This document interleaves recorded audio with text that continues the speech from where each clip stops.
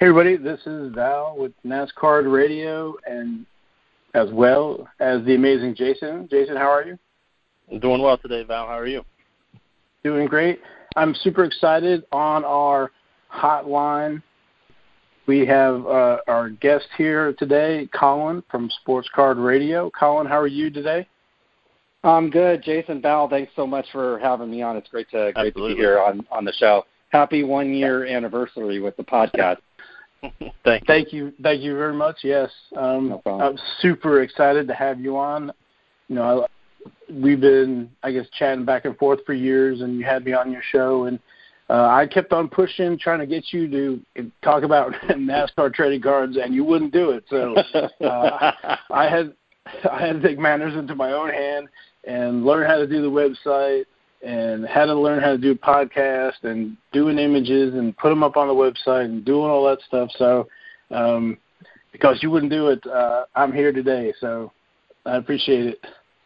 Well, I'm glad my laziness has led to your podcast and your success. That is absolutely my pleasure.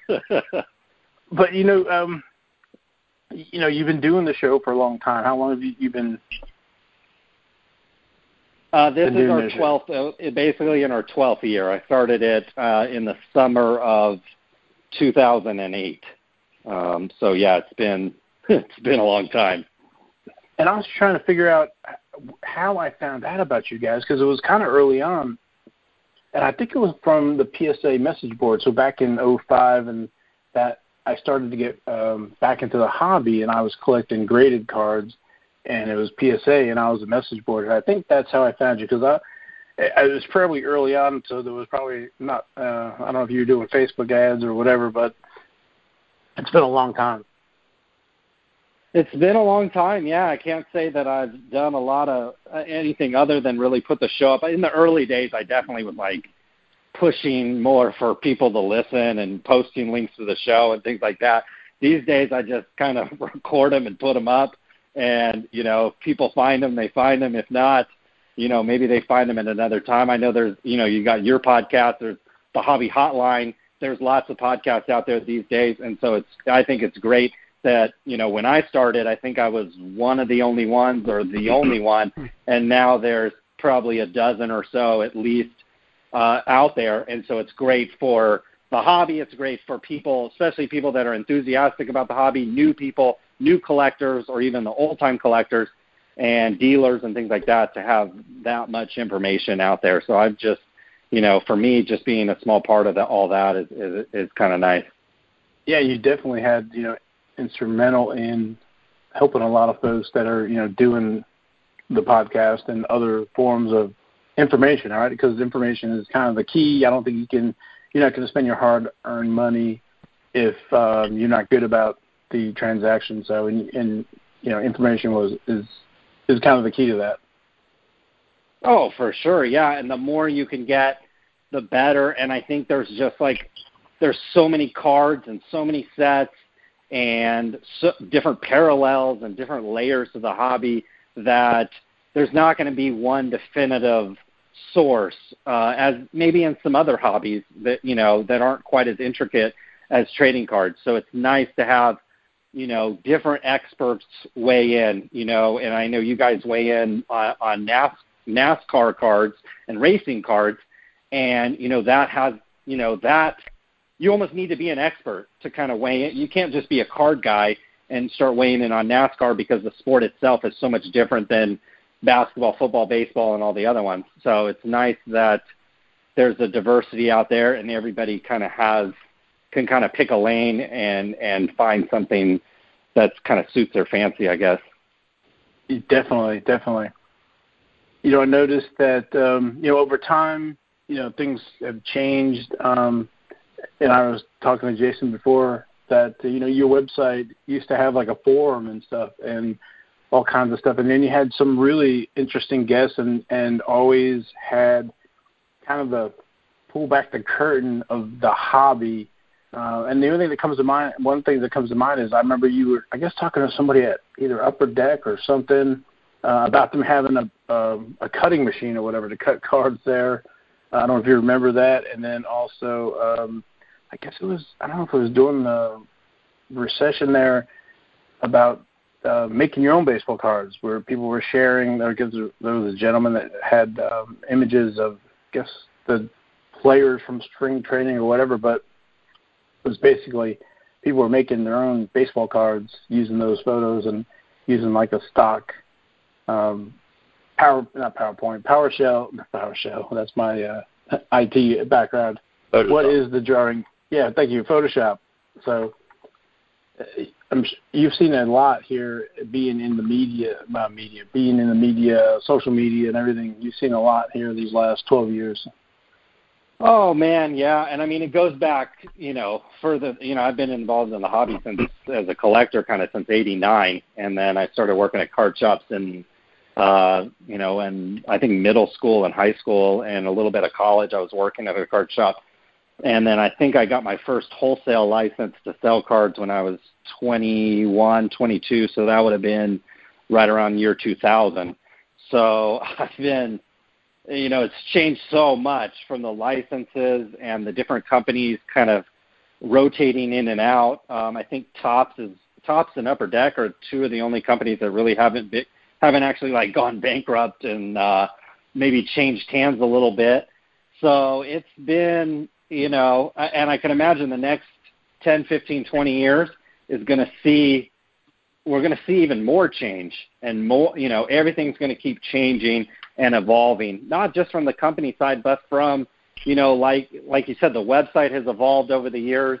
And, I think that's the secret to success, I think, is you've got to constantly evolve, constantly change, not necessarily your core, kind of what you do at your core, but you always got to be willing to adapt and change, not necessarily year to year, but every few years there's new trends in whether it's sports cards or sharing or platforms you can be on to reach different collectors and stuff like that. So you always got to be willing to kind of meet the needs of kind of a new generation or a new age, whatever's going on. So yeah, always been pushing forward, but having fun at the same time. We've always done it and had fun. I wouldn't still be doing it if I wasn't having fun. You know what I mean?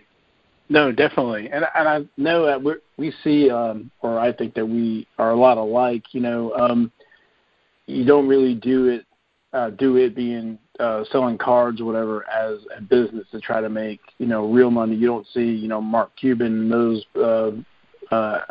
Alex Rodriguez or whoever, Derek Jeter. They're not.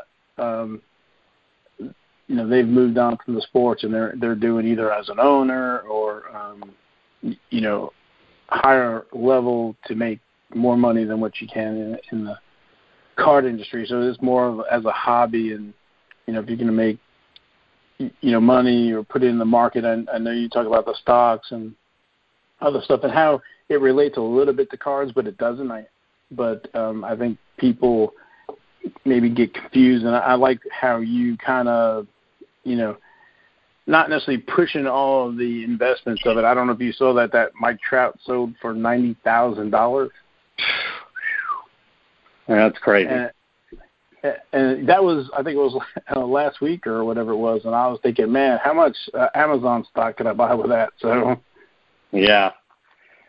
Hey, I mean, if I had $90K to burn, maybe I would buy a baseball card, but I personally, I don't have that kind of money. I don't foresee myself having that kind of disposable income. I'm certainly not going to tell people what to buy with their money if they want to spend $90,000 on a baseball card. There's certainly worse things you probably could spend it on. But like you said, for me, it's like it's always been kind of a side income. Even when I was in college and stuff like that, it kind of paid. It was like beer money basically for me then. It certainly didn't pay for my college tuition or anything like that. And even today, I'm selling mainly sports card supplies, and I sell board games and things like that through a distributor.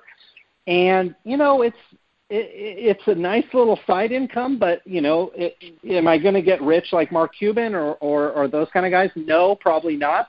But you do learn a lot. Like you said, you kind of sports cards is like a bridge to, you can learn a lot from buying and selling trading cards. And, if you take that knowledge and apply it to something else, you can make quite a bit of money. I mean, sportscardradio.com was my main source of income for many years. And so while I wasn't buying and selling trading cards on it, and I wasn't selling anything on it, it literally supported me and my family for a very long period of time. And the lessons I learned there apply to other things that I've been doing. So it's, that's why I always encourage people just to always keep learning, keep collecting, stay in the hobby in some way. Everybody's financial situation kind of goes up and down, and certainly right now, your financial situation can kind of go up and down, and you can your interest can kind of wane depending on what's happening in the sporting world. But staying in the hobby does have some huge benefits, especially if you start to apply that to other things like maybe the stock market or another business or something like that. Yeah, definitely. It is kind of funny how you always compare it to the stock market, and then we see events like The Last Dance, and then Jordan cards just shoot through the roof. And I think people don't want to say that it's stocks, but it very much is. I think that parallel is always going to be there, whether people want to admit it or not. Oh yeah, I mean that's a great point, Jason. You know what it is it's like event driven, and Yep. if you could, and I wish I would have seen this. When they announced the Last Dance documentary, and it was probably this time last year or something, they might have announced it. That was the time to start, acquiring and building up a collection in Jordan to be able to foresee that. Now, I don't think a lot of people probably did that, but that's obviously something, you can foresee. And then obviously like Zion Williamson was a rookie or was in college last year. There was definitely people kind of foreseeing, hey, this guy's going to be big. I don't necessarily know how you could have capitalized on that, but the Jordan example is a really good one. When guys get elected to a Hall of Fame, and then maybe I think Jeter might be going in this year. So I've certainly been kind of like buying Jeters and kind of holding, not like really expensive ones, but in the back of my mind, I'm thinking, well, okay, he's going to go into the Hall of Fame. I know that's been kind of delayed with the events we've got going on now, but those like foreseeing events that are going to change the market in the future is exactly like the stock market. You can see,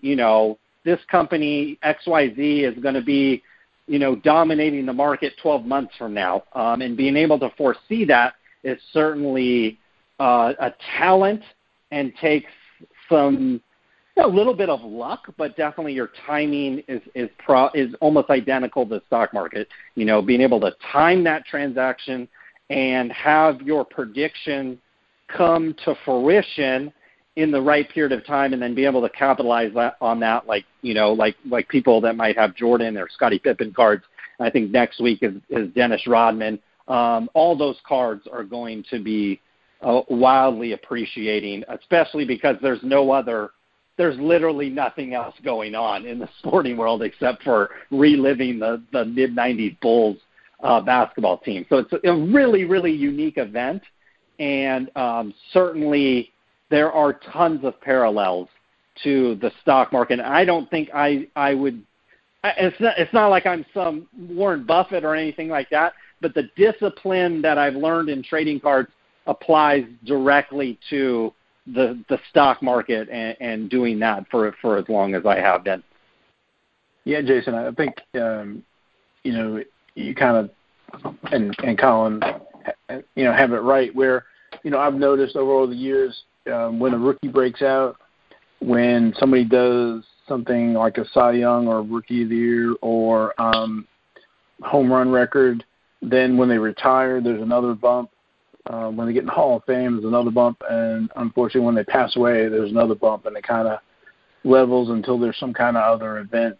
So, but when you were talking about the Bulls, I've seen it. I guess I saw it in the movie theater. They were talking about it.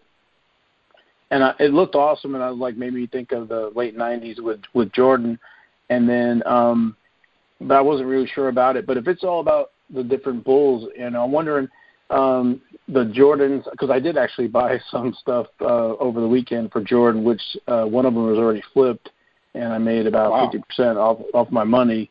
It was nothing major. I bought a 94 Fleer Flare. It was a nice looking card. I guess it was like $10, $11, and sold it for $18. So, it was two days, and it was in and out. But and I looked Rodman's high. I don't know about Pippen yet, but maybe this will pull the other guys up. Maybe Phil Jackson might be somebody to look at, and Steve Kerr. Yeah. You know what I was thinking too is it might pull up everybody because as the Jordans go up, does that pull up Charles Barkley and Karl Malone and John Stockton and all these other guys that played in that era as well? That's the one thing. I don't think it's going to be a 50% kind of move, but it could be that the Jordans and the Pippens and the Rodmans and the other guys on the team, it pulls up the entire era of trading cards, which is probably slightly underappreciated in the hobby, and especially compared to baseball cards and maybe not football cards, but that whole era of cards could potentially see a bump because you see such growth. And I think that's happened. You see it in the current day. You see someone like Zion, his cards are worth X amount, so Ja Morant has to be worth something. Luka has to be worth this amount. Trae Young has to be worth, in a comparison, in relation to what those guys are selling for. And so it could be like a rising tide kind of lifts all the boats. And certainly that's what I hope for, since I didn't have a stack of Jordans sitting around, but I do have, I have a lot of these other guys as well. So we'll see. And I know that I think it was 2 parts last night, and I think there's 10 parts. And I don't think there's going to be any sporting events anytime soon. So it's definitely going to, I think the momentum will continue, I think, as well. Yeah, I'm wondering if I sold too low now. I saw somebody had there was about 5 or 6 of them. They were all about $18, $19, and they were all gone this morning. Wow. And now it's out there. One's out for 35, or 2 at 34, 35, and then the next one is at 100 for 94 Flare. Wow. So I don't know. People are just taking them and doubling and on checking my cards. But when I was looking at a hoop space for $12 or something, I'm thinking I remember buying hoops, back in that time, and they were like $1.50 or something. So I'm checking my cards, and as you guys know, and folks listening, you kind of need to do your research first. You just don't, see the first thing you and buy it, but you kind of have to do a little bit of research before you jump into some of this stuff. So. Oh, yeah, and what's nice about Check Out My Cards is it has the sale. So if you're on, I don't know how it is on a mobile phone, but on a desktop kind of view, it has like the 4-year sales chart up in the top, and you can kind of get an idea of the volume or kind of demand over a period of time for a card. And so I use that a lot if there's a card on there that is priced relatively well, and 40 have sold over the last 4 years. Well, it's telling you that card sells really well. And if there's only maybe 18, 20, 25 of them on the site, that is a card that's going to sell relatively quickly. And so I love that. I kind of wish they'd give you even more information on the site. I'm sure Tim at Check Out My Cards is going to keep improving that kind of thing.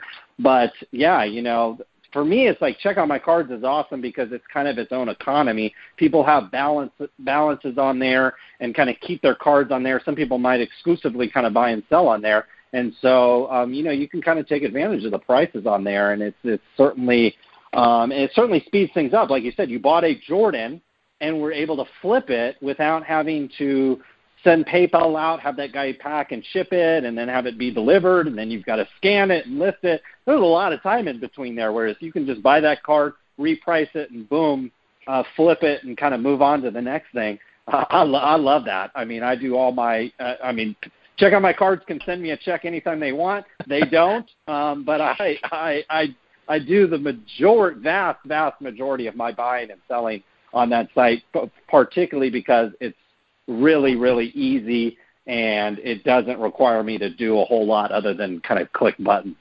Yeah, it's I can't say enough about the Check Out My Cards, and I don't know how Jason learned about it, but I learned about it from you and your brother Ryan. But I can't thank you enough for telling us about it. And Tim should send you a check. Yeah, yeah, maybe one day. It's awesome. The times I've met, I actually went to Check Out My Cards headquarters. This was a few years ago, and got to sit down and spend, I don't know, we talked for maybe 2 hours or so, just about the business and growing the company and things like that. And I wish I had a checkbook that was large enough to make an investment at that time, because I could just tell this is a company that is very well managed and very well run, and was taking advantage of kind of a gap in the market in the sports card community. And it's no shock or surprise to me at all that they've continued to grow exponentially year after year. And for me, it's, and I can understand there's some people that really love buying the cards and holding them and organizing them and doing all that. For me, that's not something, dealing cards and buying and selling cards for 20 plus years, not necessarily something I want to do. And plus my kids would get their hands on them and wreck them anyways. So being able to just kind of click buttons and buy cards and sell them. And, for me, it's a great, it should be a piece of everybody's arsenal, whether or not you exclusively buy on there or you occasionally. It should be at least something that you check out, especially if you're a buyer, because you might be able to find a deal, or you might be able to find that card or a couple cards that you've really been looking for. And it might just be easier than eBay or easier than working out a deal some other site. So I'm going to say that I'm guilty as well, and I'm going to say that I knew about Check Out My Cards, but was a little confused about it. But you, Colin, were the one that kind of explained it a little bit on your podcast, and that's basically you're the reason that I started using it more than just browsing and trying to figure out the site. But now that we're 8 years in, I use it every day almost, and I buy, sell, and then flip, and then keep for myself. But I have an opinion on the question that I want to ask you, and I want to see if kind of you have the same. What do you think is keeping Check Out My Cards from being more mainstream? It'll never be eBay, I get that, but what do you think is keeping it from more people using it? That's a really good question, and I think one of the things I think Tim might be guilty of is he's probably a perfectionist, and so he is probably a little. And this is not a criticism. This is more of an observation. I think he's probably a little slow to implement things on the site that I think would help the searchability of cards, also the ability for sellers to kind of market their cards and things like that. I think they've done some nice things integrating with eBay and with some of the auction stuff that's going on right now. But it's still, for me, to find the cards to buy and sell, I think there could be some improvements in terms of filtering out certain cards I'm not looking for and only kind of see the ones that I am. I think they could do.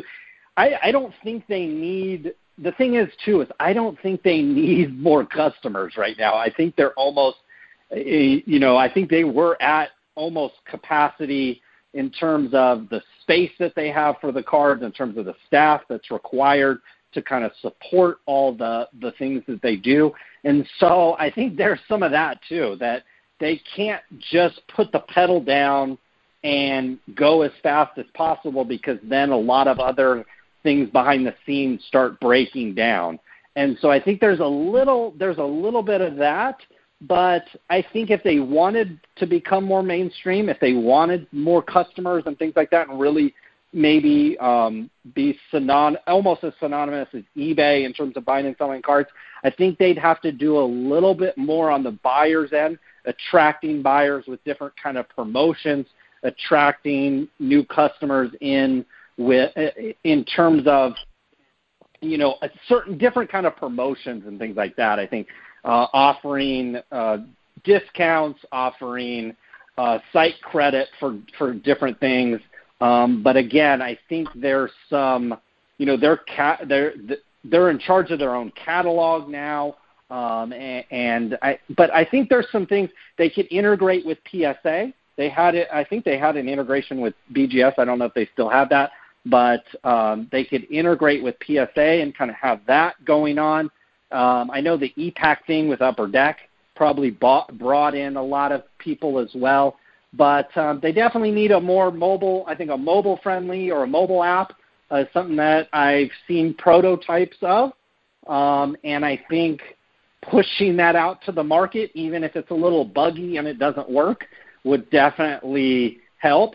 Also, I think trading. If you could trade cards on there and swap cards in that manner, that to me would put it, way above eBay in terms of its capabilities, because obviously you can't trade on eBay. I think it would be amazing to be able to trade cards, maybe even have kind of a community aspect where people can message me on there or have a chat with me about a trade or making a deal or something like that. That's also something that is not on the site. So I think there's some features that I think would help, but whether or not they have the staffing and kind of the manpower to support all that, I don't know. But it probably will come to fruition. But Tim, I think, is a perfectionist. He is like a computer science guy, and I think he wants things really buttoned up really tight before he pushes it out into the marketplace, basically. And so I think whereas, I live close to Silicon Valley, those guys just throw crap on the wall and see what happens. So it's a slightly different attitude. Some founders, some operators have. So I think if he balanced it a little bit, I think it could become even more successful than it already has. But it's kind of like looking at a really nice Corvette and being like, how can we make this better? The Corvette's a really nice car. Does it have flaws? Sure, but it's a Corvette. It's nice. You know what I mean? And so I think that's we're kind of splitting hairs a little bit with Check Out My Card, but I know for a fact Tim would appreciate that kind of discussion and that level of thought about the site, because I'm sure it's something he does every day. Yeah, I talked to him at the National in Cleveland a couple of years ago, and he had brought up that they were working on the app. And, I mean, I'm not going to lie, I was hoping it'd be here by now. So I agree with you that is the mobility. They need a mobile app, something. But kind of to piggyback what you said off the trading, even the gifting, I know I've talked to Ken Kinsley from Beans Ball Card Blog, and that's one thing that we buy cards for each other, and it would be great to just be like, oh, I want to buy this and put it in his port. I feel like if they're moving the cards around anyways, kind of like with the trading, why can't we implement these things? But I agree with you, Tim, in a good way. Does seem like a perfectionist that wants things to run smoothly. Just kind of the vibe I got from talking to him. So that's not a bad thing, but like you said, maybe things could have been done already that we're kind of waiting on. Nope. Yeah, I agree. But hey, well, I'm sure at some point it'll happen, and we'll all benefit, I'm sure, when it does come to fruition. Although trading, I know I talked to him now about years ago, and so I think there's some, hopefully that comes, because I think that would unlock a ton of cards on there, that might not necessarily sell, but could be packaged up into a trade. Could definitely expose some new opportunities on the site for sure. Yeah, the checking my cards. I had talked to Tim as well. I guess it was in Chicago, and he demoed that mobile app, which I was hoping it'd be out already, and did talk to him. And he used to work for Microsoft, and I kind of geeked out with him because I'm in IT as well. And and Jason actually wanted me to ask him about selling unopened wax as well.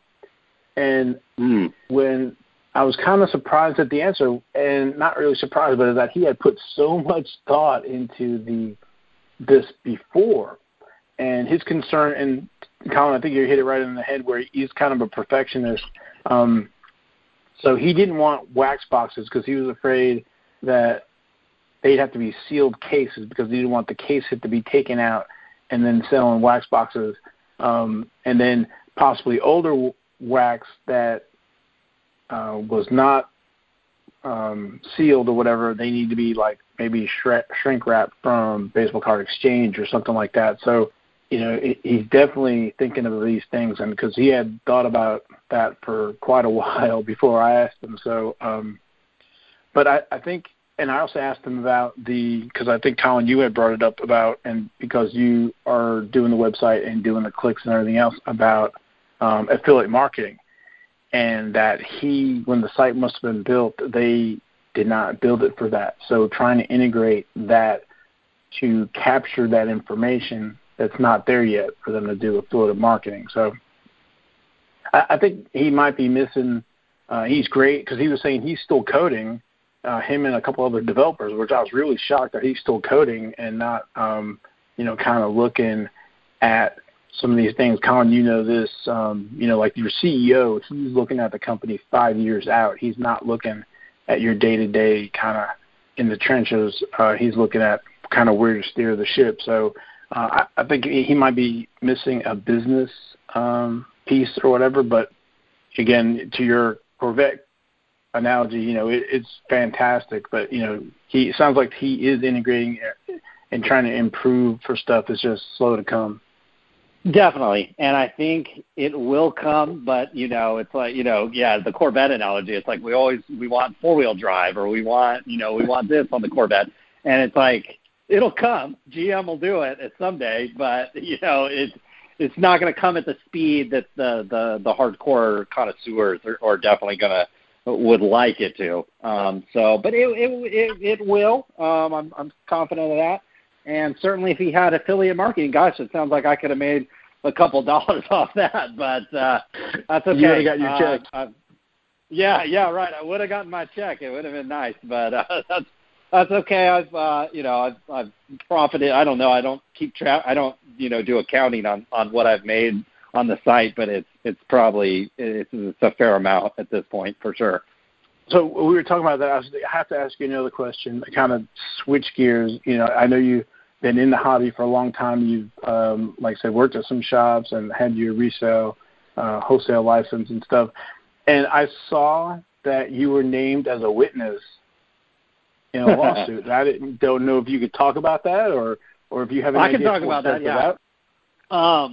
Yeah, to be honest with you, I found out, as everybody else found out, I found out on Twitter when it might have been me. Paul Lesko.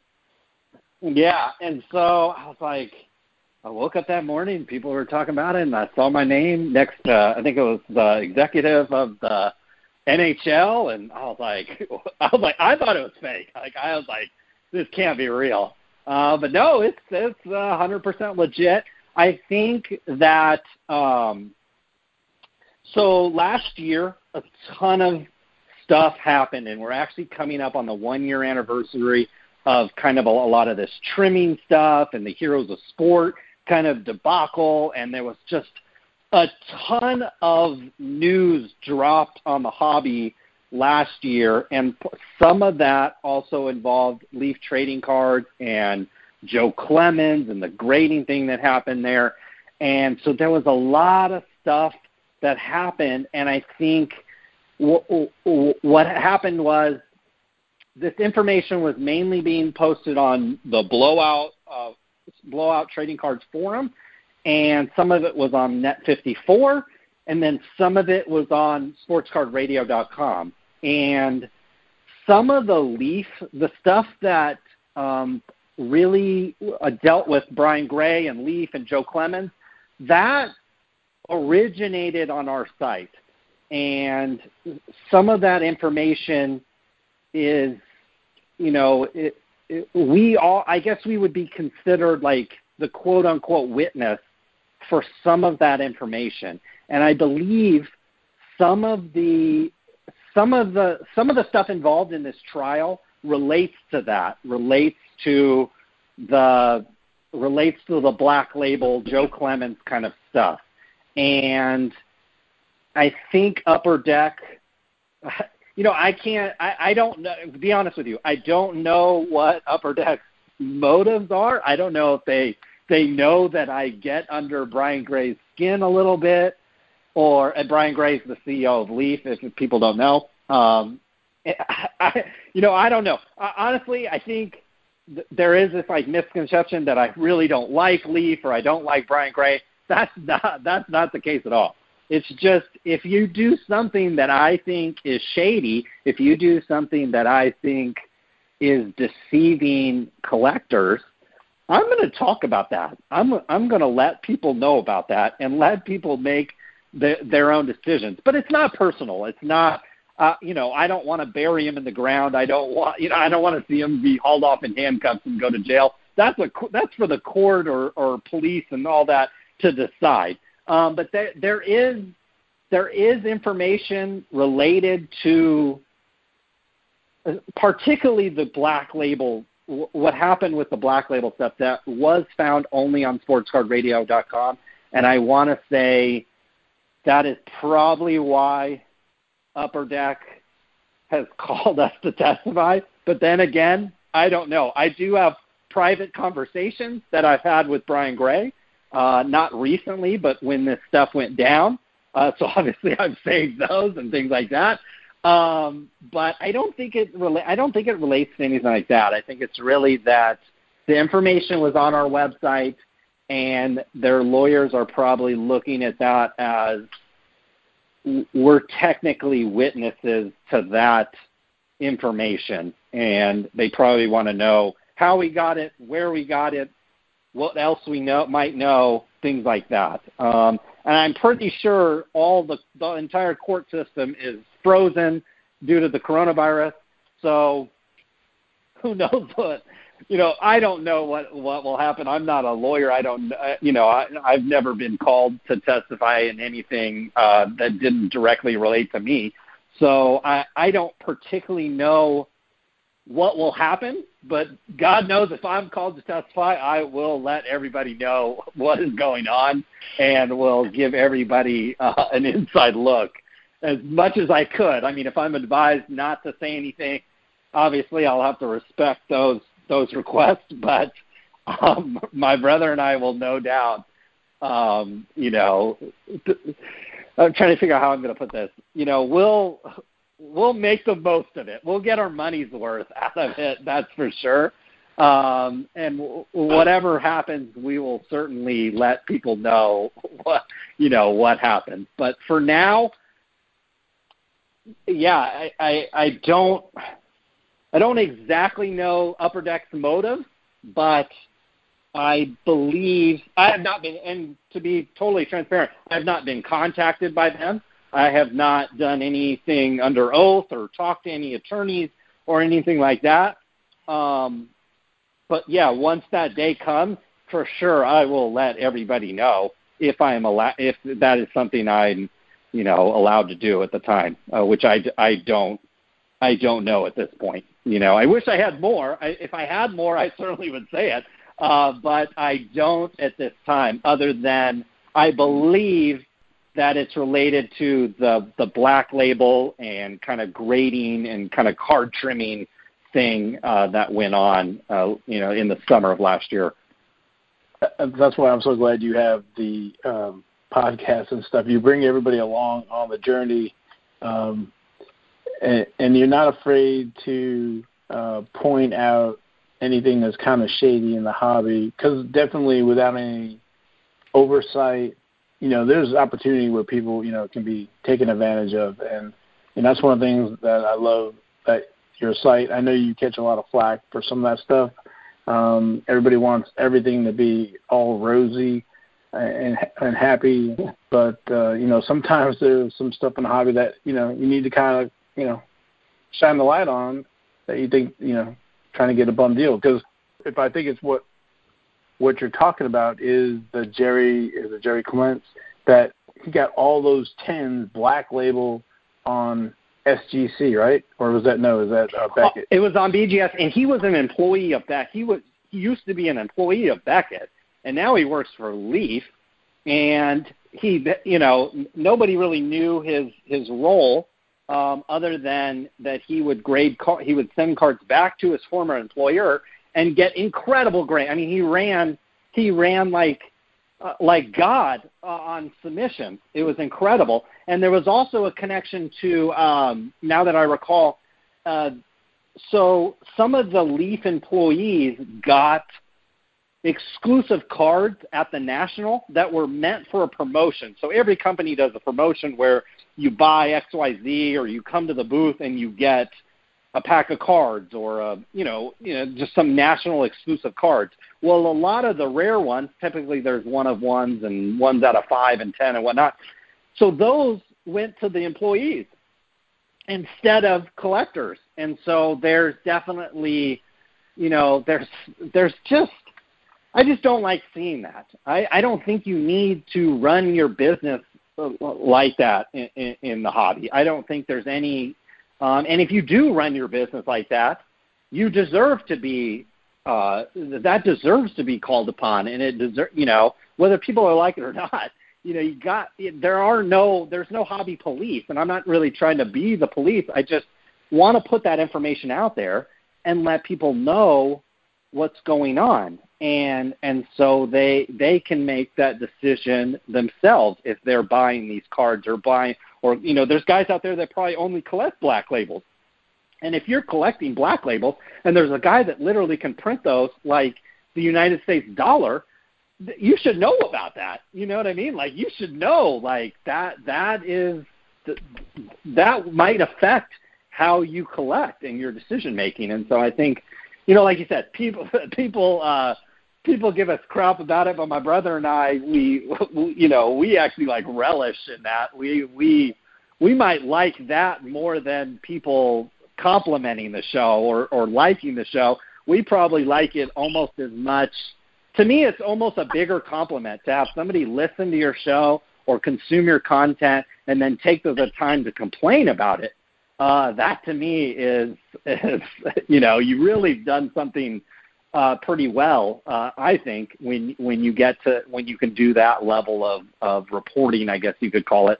But I just don't like seeing it. To me, it's not hard to make money in this hobby. It's not hard to do those things, and I don't think there's any place to be scamming people. But it happens in this hobby as much as any other hobby I've been a part of. So I just try to share that information and let people do with it what they want. You know what I mean?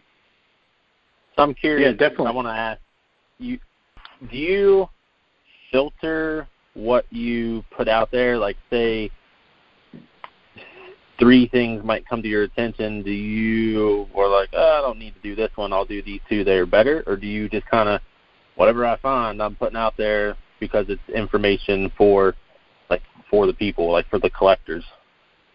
That's a really good question. So we do, just every week somebody says, hey, this group breaker did this, or this guy's doing this on Facebook.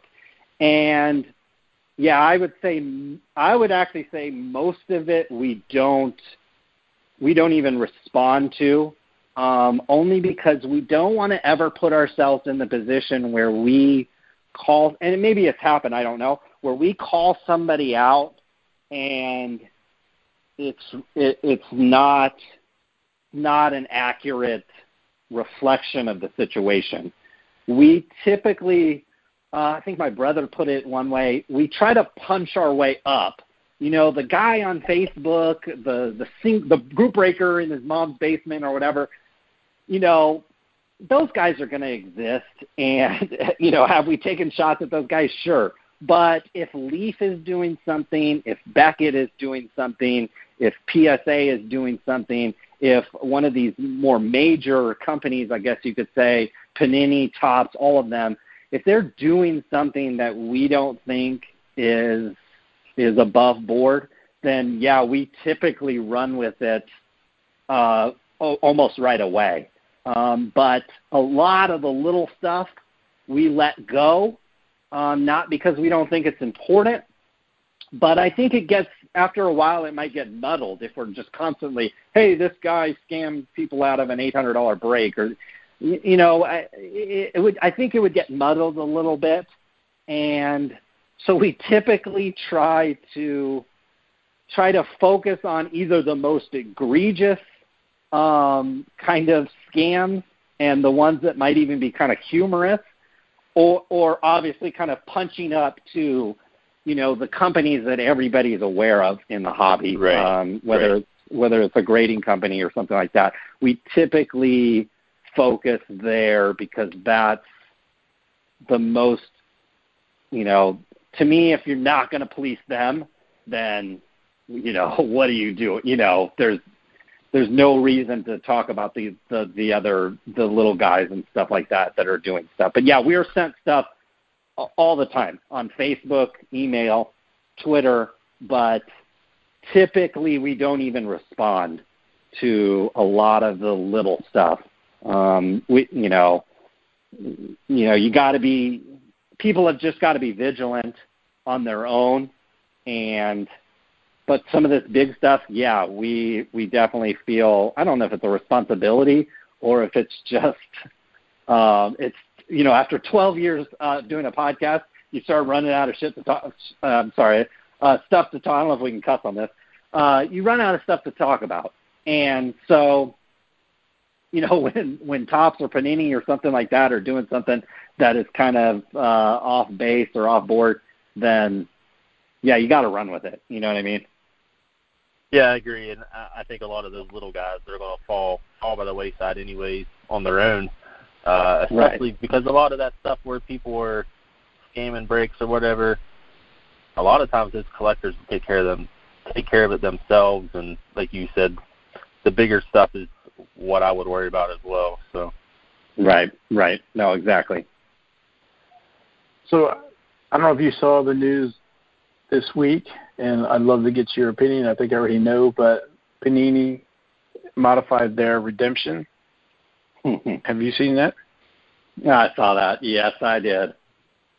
So you will get an exclusive here because I was definitely going to talk about this on my podcast, and I will talk about it here first. To me, given the situation we have going on where, you know, we obviously have this coronavirus, Panini is not releasing any trading cards from an unopened box perspective at the cadence or the schedule that they were going to anyway. So basketball, football, baseball, and sort of NASCAR, all this stuff has been pushed back and likely somewhat indefinitely, although I think it'll get fired up within probably 30 to 60 days. But everything's going to be delayed. So the hobby then was going to start focusing, especially breakers and stuff like that, we're going to start focusing on 2019, 2018, 2017, 2016 products that's still out there and still, you know, in unopened box form. And so to pull the rug out from collectors that were now focused on that product, to just pull the rug out with no advance warning. You know, if Panini were smart, and I'll get to the reason why I really think they're probably in more financial stress than people think, because if they were smart, if this was like something to drive sales or something they wanted to drive sales, they could have gave like a 30-day notice. They could have been like, guys, we're going to change our policy, but we're going to give you 30 days. Everybody would have ran out and just busted all this stuff open. You know what I mean? But so instead of doing that, they literally just and it was very casually, it seemed like, on Twitter and maybe on some others. I don't think they made like a blog post or an official press release about it or anything like that. It was just really casually, oh, yeah, we're no longer going to support these redemptions. And I think people looked at it as, oh, look, they're going to, it's a company that prints money and now they're being even more greedy. I actually think it's the opposite. I think that this is a company that runs on very thin margins. This is a company that, yes, from a sales perspective, probably looks rather impressive, especially when you're selling, $4,000 or $5,000 boxes. From a top-line perspective, looks very impressive. But when you start chopping out all the hands that are in that business, from the distributor to the leagues to the players to the manufacturer that actually makes the cards, to the employees, to UPS and FedEx that actually have to ship the cards, they're not left with mountains of money at Panini. And then when you factor in, they have all these IOUs that are either sitting in the boxes right now in terms of a form of a redemption, or a lot of people that actually collect these cards, probably have maybe a dozen, 2 dozen, maybe even more redemptions that are sitting online in Panini's system that are waiting to be redeemed. And some of them are months, if not years old. And so that is a liability on a company that is not making lots and lots and lots of profit. They just don't. License, like Nike license, makes the jerseys to NFL. They don't make any money doing that. Do they make a little bit? Sure. No, Nike makes money selling, $20 sneakers for $200. So, I actually think it's a sign that some gloomier days might be coming. Some gloomier days might be coming. Especially the longer that they don't get to print cards, the longer they don't get to make cards. The leagues aren't going to take an IOU like collectors are. I know that for a fact because I have season tickets to the NFL. They're charging me for them. I don't know if I'm going to be able to. I don't know if the games are going to be played, let alone if I'm going to be able to go to the game. But the NFL isn't going to stop taking my money. So I doubt they're not going to let Panini stop paying any kind of royalty and any kind of guarantee that is owed to them. So this is a company, I think, that, the longer this goes on, could be. I mean, if they were swimming in money, would they do something like this? If they were just printing money like the United States government, would they do something like this? I don't think so. I don't think they would.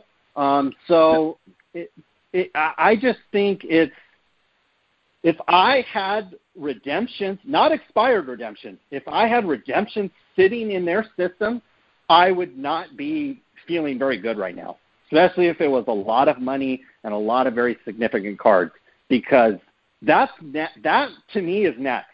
That they're like, well, if you have a redemption in the system that's 18 months old, you're SOL, and you get 300 Panini points, or you get this, XYZ player. Bye. Topps has done that. Topps has had sent out, I think it was Gary Carter one year, where they just, if you had a redemption in their system, they literally cleared it out and sent you a Gary Carter autograph. And so to me, that's next. That you have a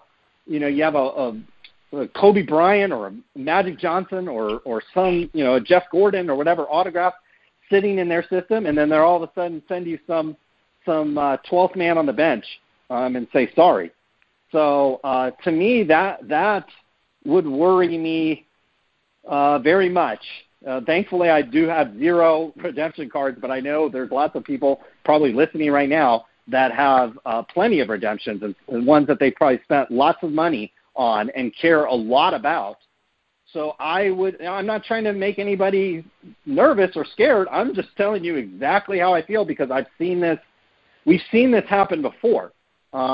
To me, this is like the first step to a card company kind of showing to the community that they're not very financially secure. I want to say Fleer and Donruss did similar things right before they had some problems. Upper Deck has had financial troubles. Topps as well. None of these companies are as financially secure as it might seem, particularly because the leagues and the owners make all the money. You know what I mean? Like, think about Mark Cuban and Jerry Jones and these guys that own these leagues.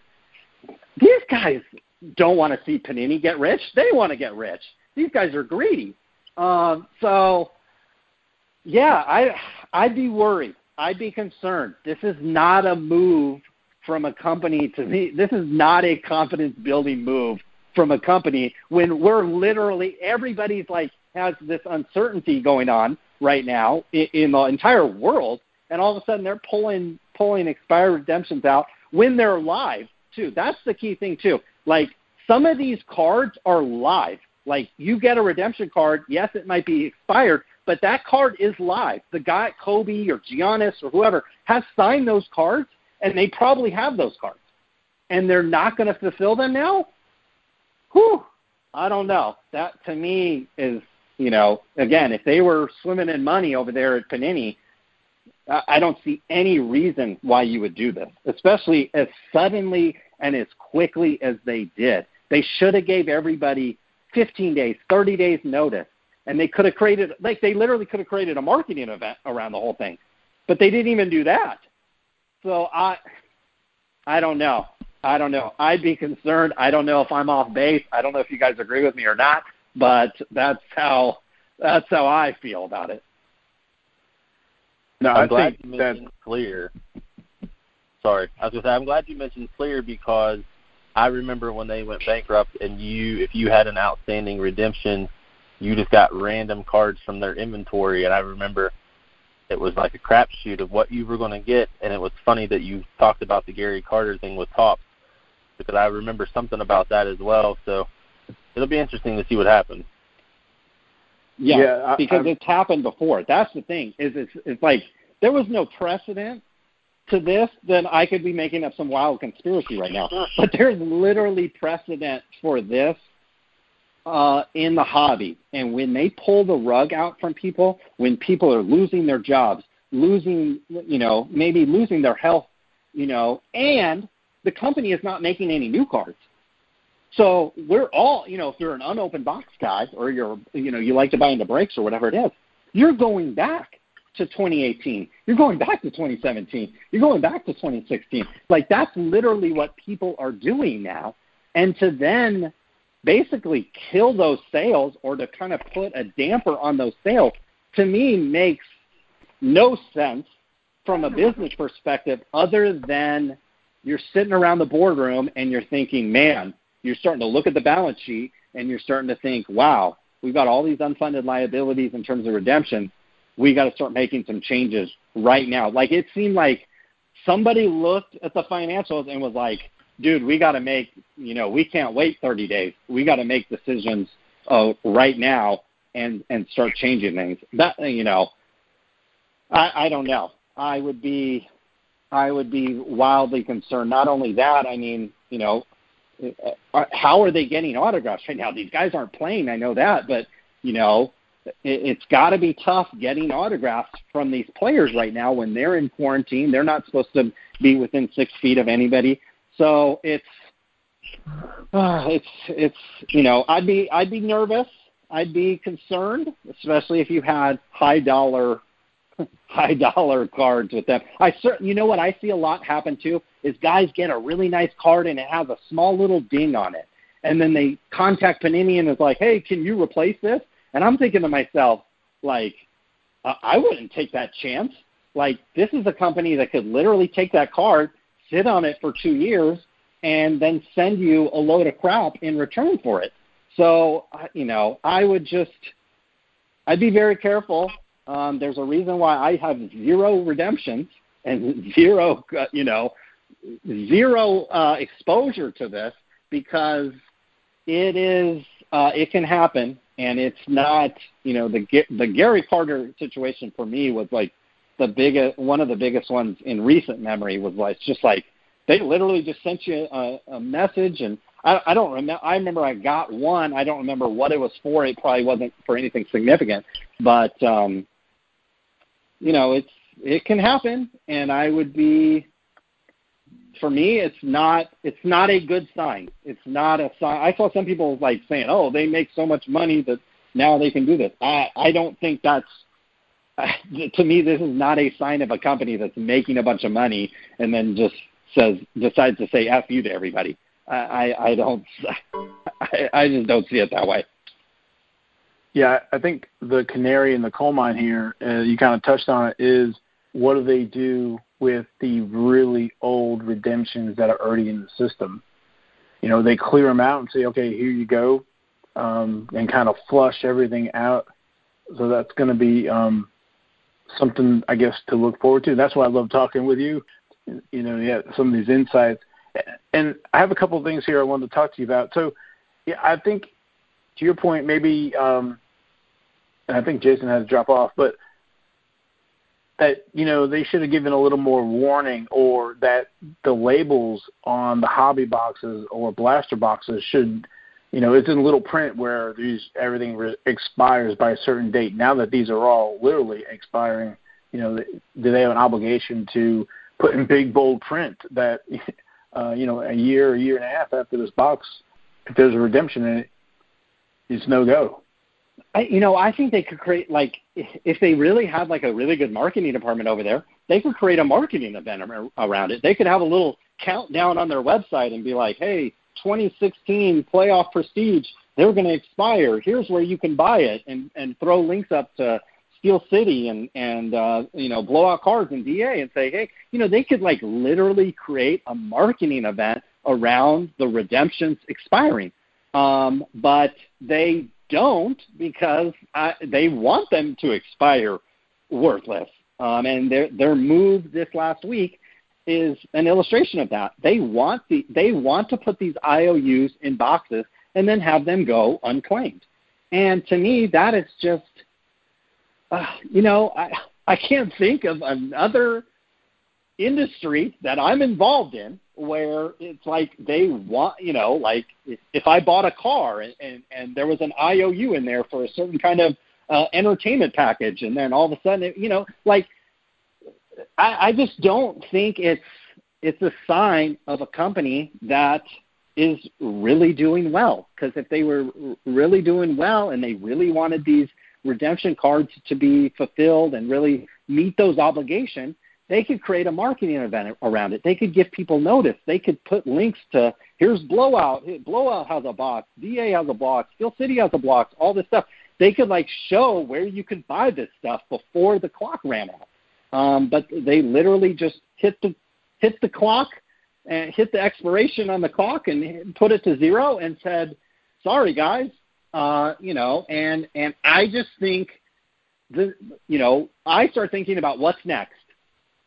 After that, like, what is next after they do something like that? Because if they can do something like that as casually and as easily as they did that, what is next? Like you said, are the redemptions that are 24 months old in the system, all of a sudden you get, some Joe Scrub on the Phoenix Suns as a replacement, and we've seen that happen. So it just doesn't, to me, doesn't show a lot of confidence, and I certainly wouldn't have confidence if I pulled a redemption of any kind from Panini or pretty much any company. I would not have a lot of confidence that I was going to get that card, and I definitely would not have a lot of confidence that I would get it in a timely fashion. So, yeah, I don't have a lot of redemptions. Yeah, but I don't have a lot of redemptions. When I do the NASCAR stuff, I put when I list the checklist and stuff like that, I put, like, the day it was released, and I also put the information of when the redemptions expire. Because, like you, I think, that is poor business. I understand why the card companies do it, but I think they're trying to rush the product out, and they shouldn't release it if not. But I guess where I was going with this is that, redemption started getting in the system and we were getting accustomed to it. But Topps, I don't know if you remember, I guess it was in 08, 09 or something. They ran, they had their redemption for, I guess it was a code, and you put it in and you got a card.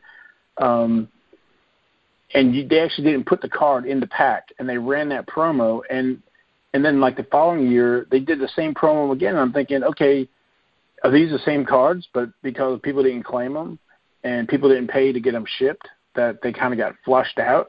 You know, are they reselling the same redemption again and again because people aren't getting them? And, you know, when you look at the older wax boxes, you know, when you put those redemptions in those signatures, they have value. And so that box has value. And then as they age, those boxes have value because, like the 2000 Tom Brady's and stuff like that over time.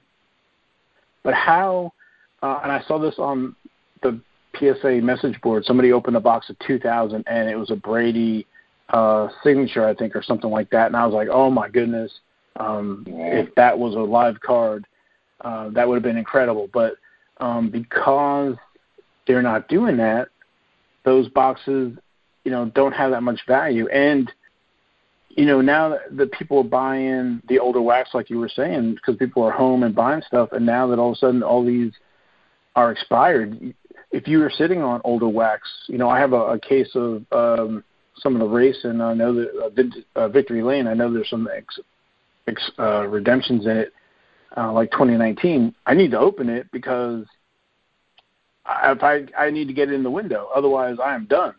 Right. Yeah.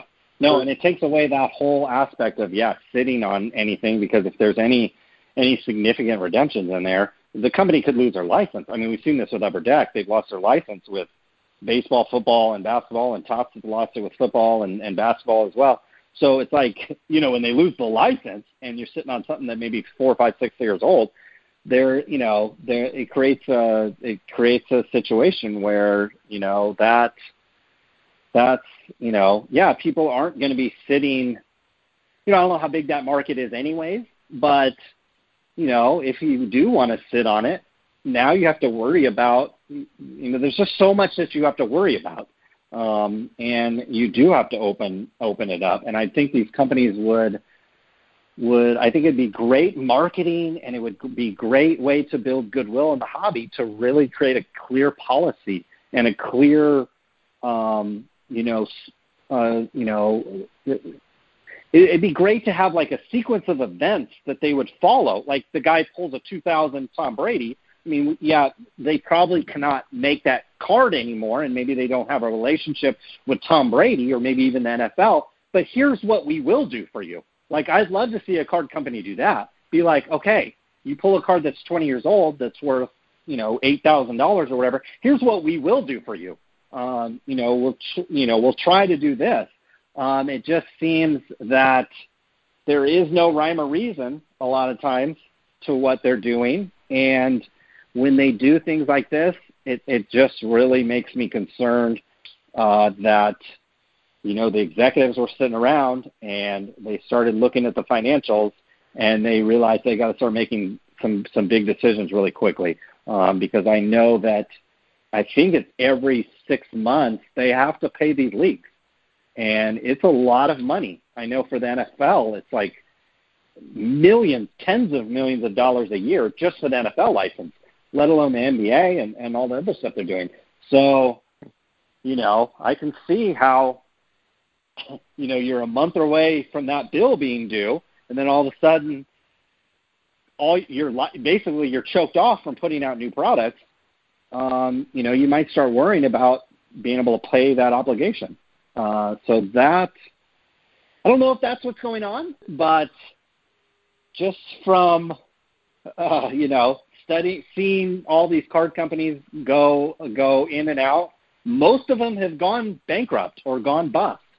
So to say it's actually it's not a conspiracy. It's actually not a stretch of the imagination to think, well, Panini could go bust one day, and that would definitely make me nervous if they owed me anything of any kind of value. So, not trying to scare your listeners, not trying to, make them concerned, but I think it is worth talking about because everybody's working hard these days.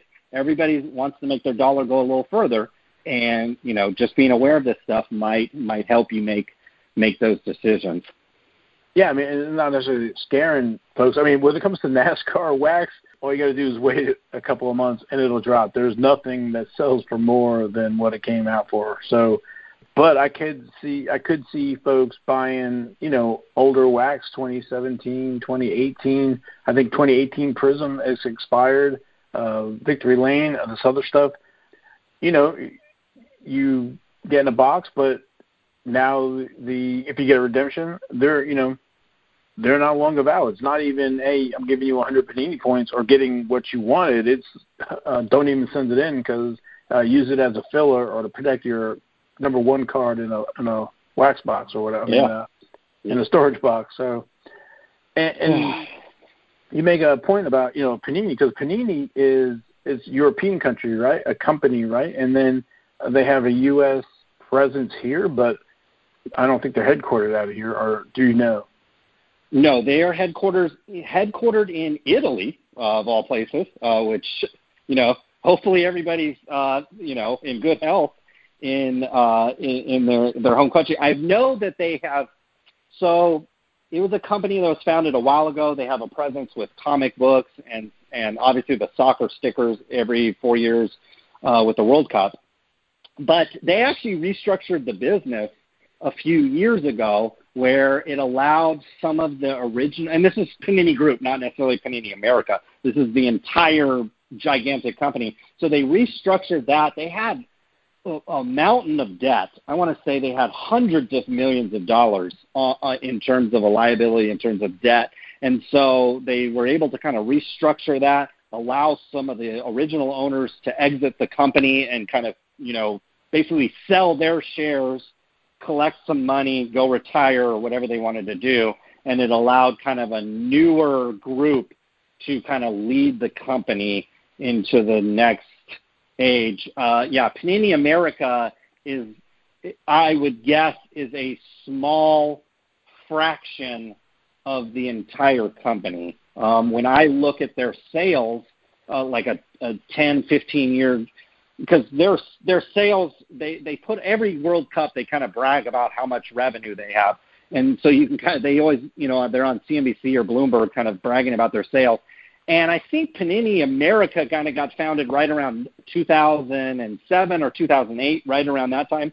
Well, Panini Group, the entire company's sales, has never really gone up that much. So it just shows to me that Panini America, when it comes to football cards, baseball cards, basketball cards, doesn't really add a bunch of money to the entire thing. The company is really reliant on the soccer stickers and distributing comic books overseas.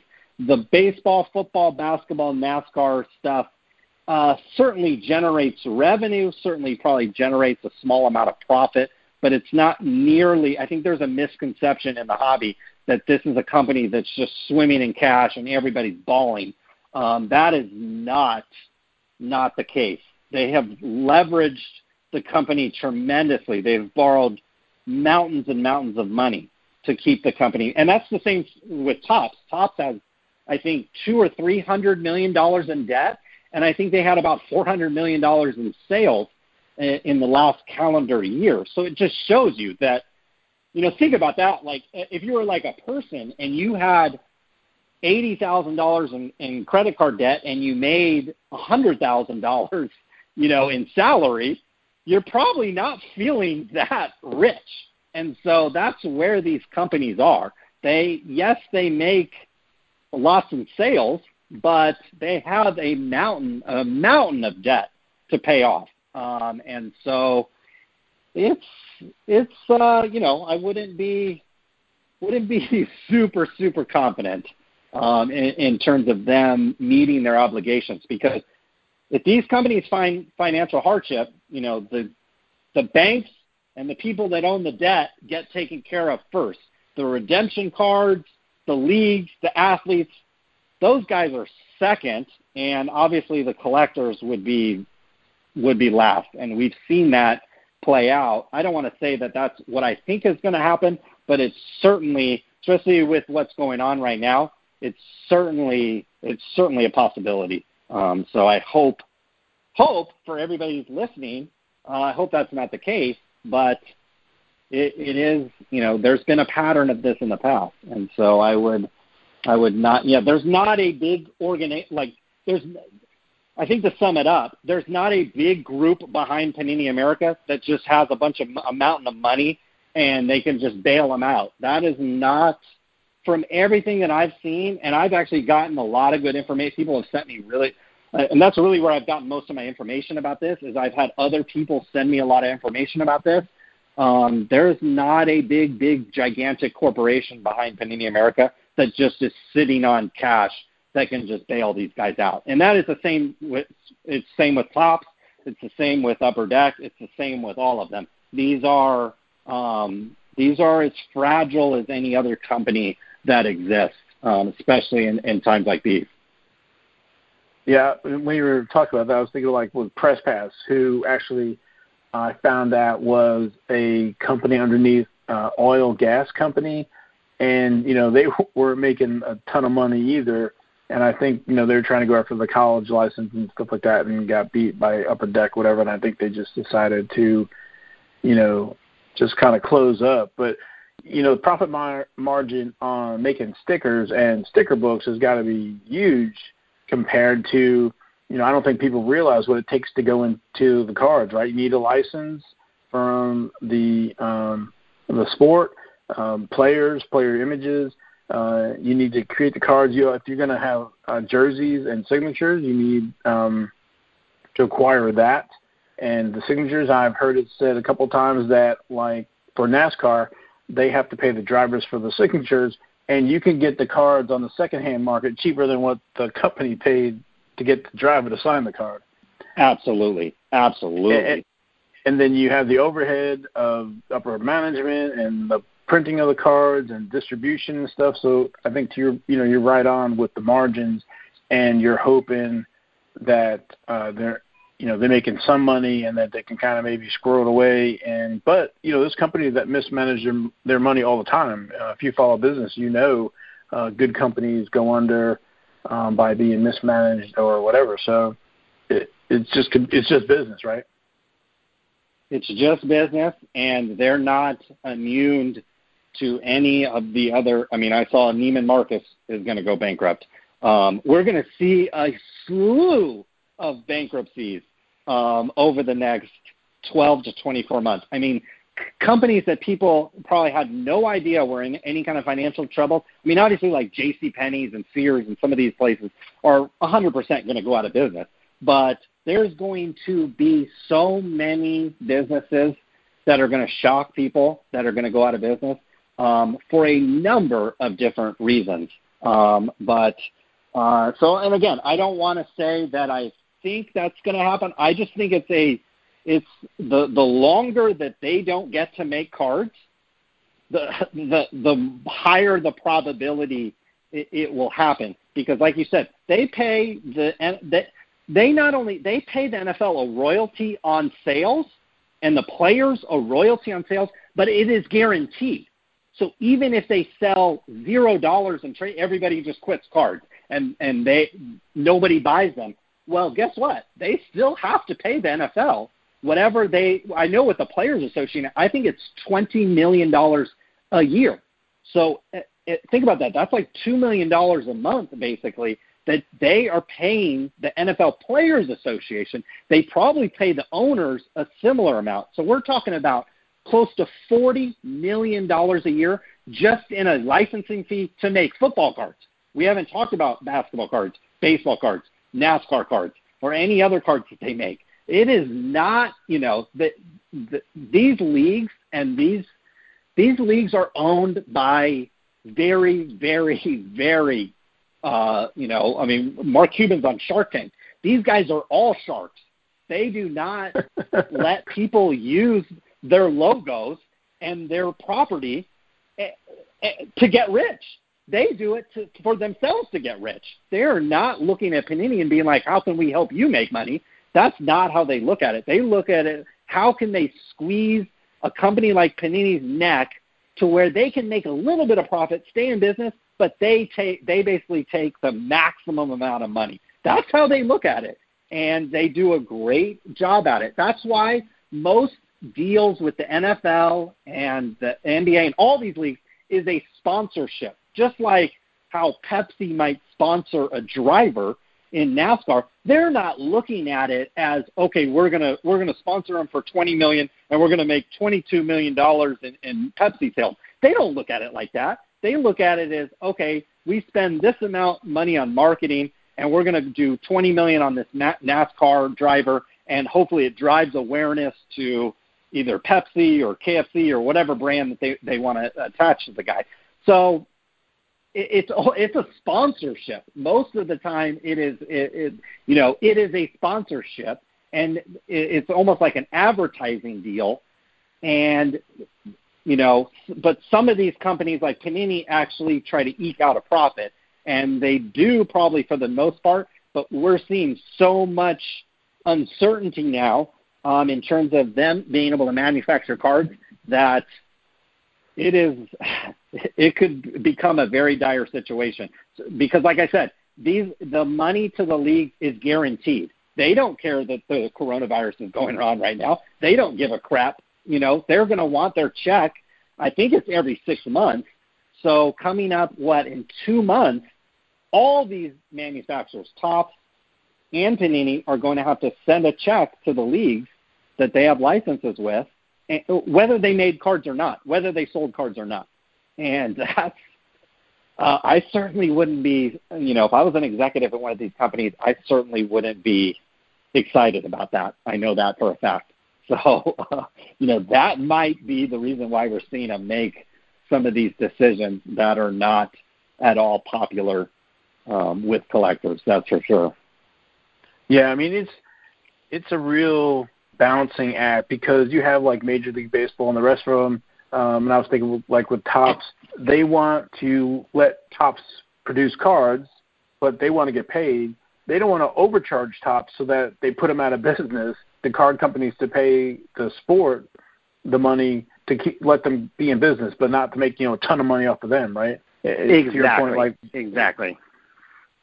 So I was thinking like with baseball cards probably back in the 80s and stuff like that, and then more card companies got into it, and more of them were wanting to do anything for a license, and they were spending a ton of money just to get it. But I think the card companies didn't think about what that was going to do with driving the price up, and because I'm sure Major League is not going to drop the price and let Topps or whoever make a bunch of money, right? Because you have the players and the league, they want to survive as well. So for sure, and it's I mean, we could talk about the margins that a pro team might make. It's probably not as sexy as it might seem. So these guys have to generate, they have to generate money, and they're not, the NFL does not exist to make money for anybody except the players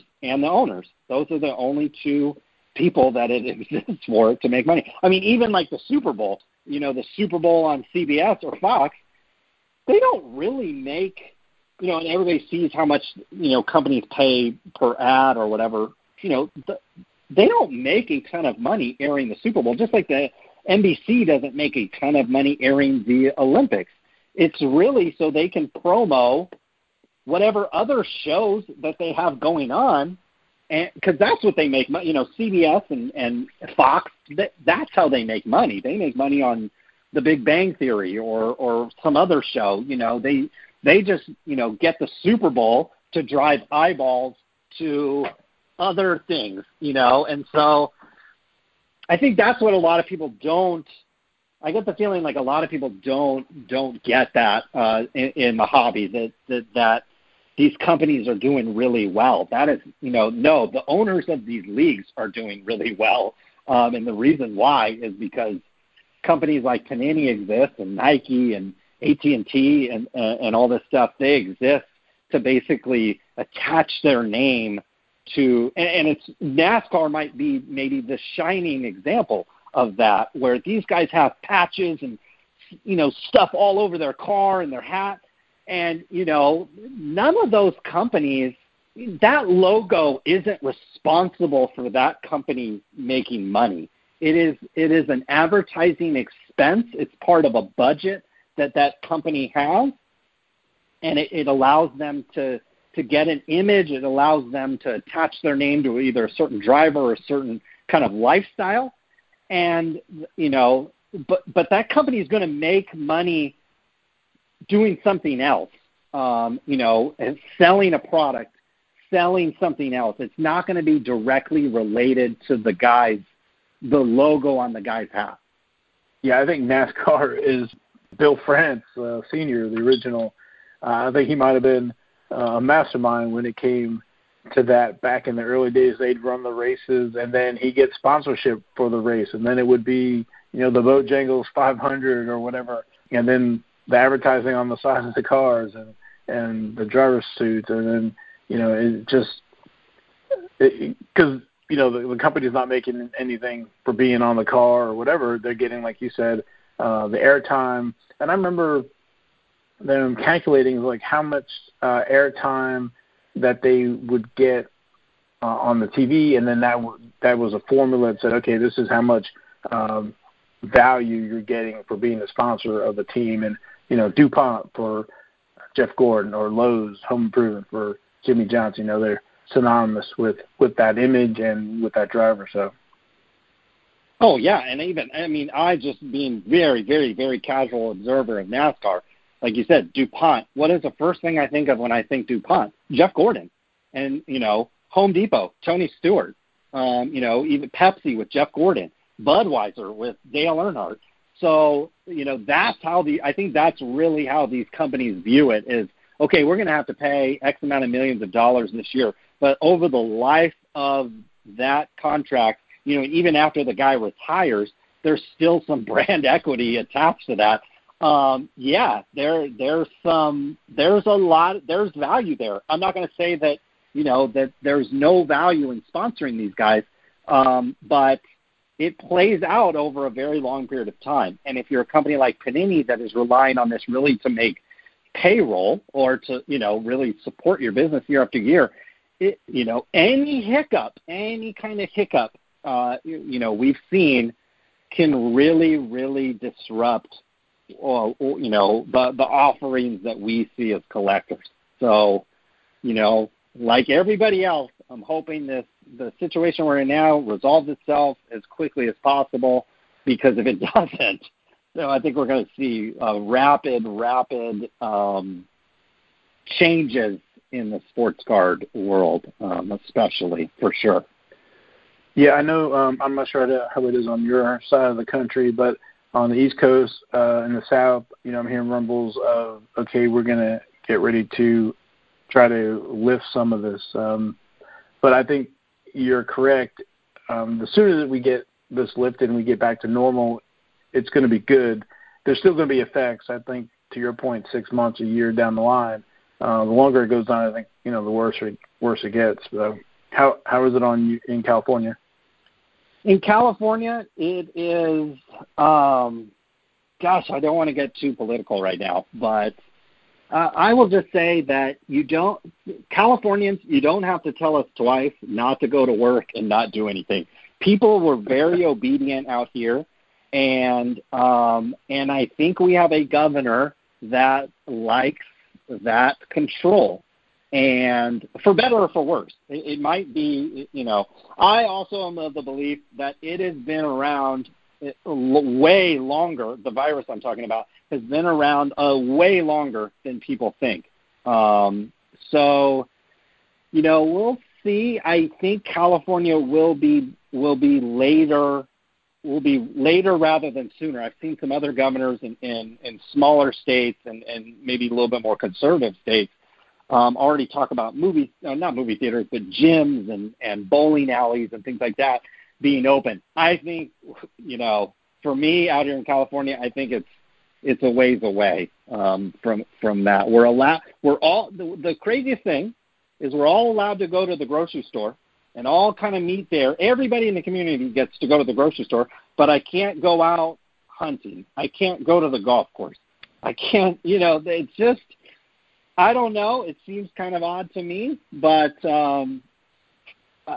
I think parts of the country will get online much sooner than out here in California, and certainly New York, but maybe in New Jersey and places like that, but probably for good reason there. Out here in California, we have, I think, 20 million people or maybe more than that. And I think I saw at the last count 20,000 people have gotten this disease. And obviously I feel bad for those people. But we're talking about, millions and millions of people out here.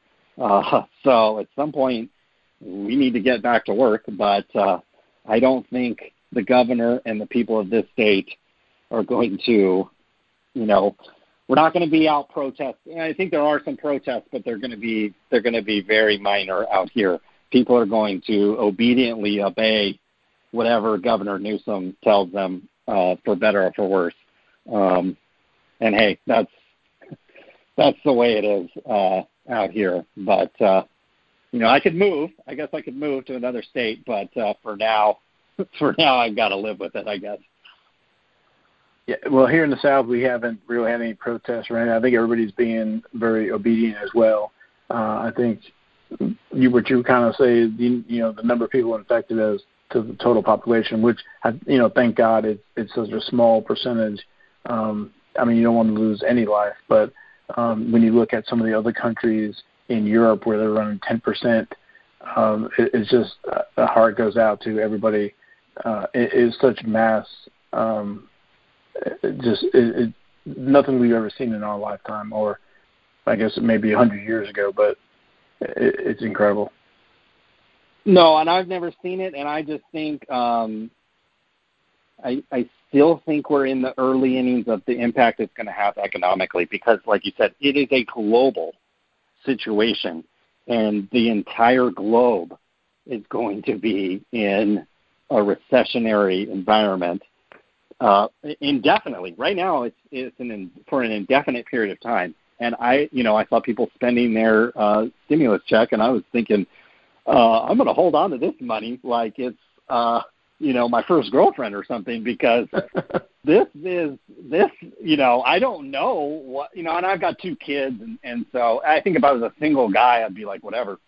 But I was thinking, God, this might be the last $2,900 I see in a while. So I'm going to hold on to this as tightly as I can.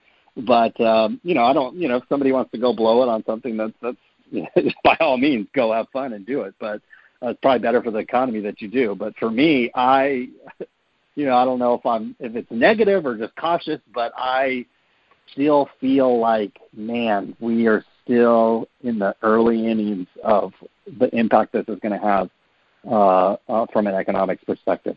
But hopefully I'm wrong. Hopefully I'm wrong about that. Things bounce back. I saw, related to NASCAR, I saw that the Texas governor talked to, I think it's the Texas Motor Speedway, and it sounded like they were going to have a NASCAR event with no fans, but on TV. I don't know where that was in the schedule of NASCAR, but it sounded like, well, maybe within the next short period of time, you'll have a NASCAR event running on TV, which I think would be fantastic. I think that would be great. I think the TV viewership of that, I'm sure they get good ratings as it is, but I'm sure in a time like this, it would be off the charts probably. Yeah, I don't know if you probably haven't noticed, but they have switched over to iRacing, and they've been running a race like what should be on the schedule on Sunday, and Jeff Gordon and Mike Joy have been commentating it. And iRacing is very, very similar to real racing. William Byron, you might know that name. He came up through the ranks. He runs for Rick Hendrick, and he learned through iRacing. So it's very real. They map the track, all the bumps, everything. So they've been doing that the last couple of weeks. And again, it's no substitute. But I'd watch the race, and sometimes I'd forget I was watching the video game. And it was really cool because if they destroy the car, they get one reset. So they can come into the pit and get kind of a whole brand new car. So that was pretty cool. Oh, wow. Okay, that's cool.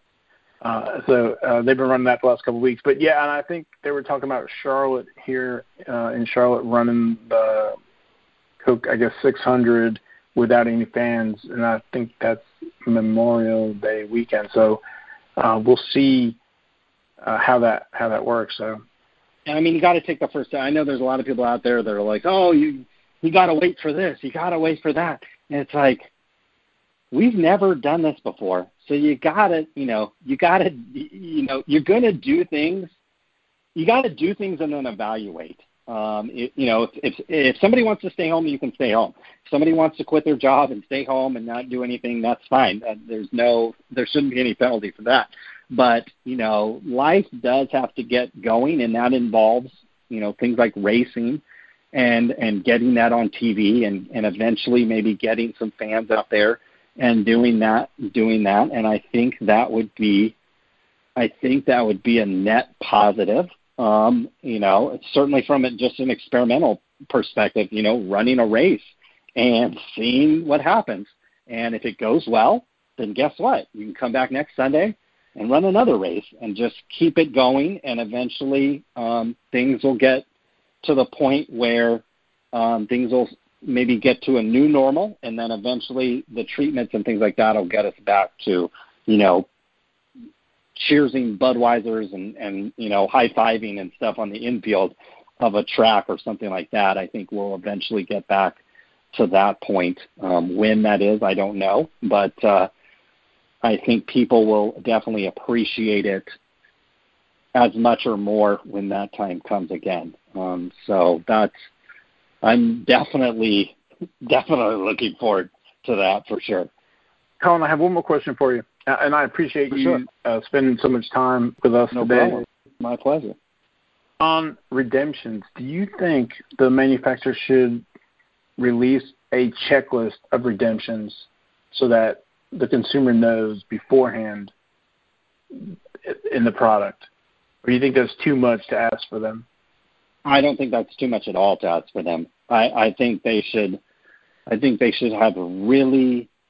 to me, it's amazing that these companies, it's amazing that, Sports Car Radio was once known for the site that had a bunch of this information on there.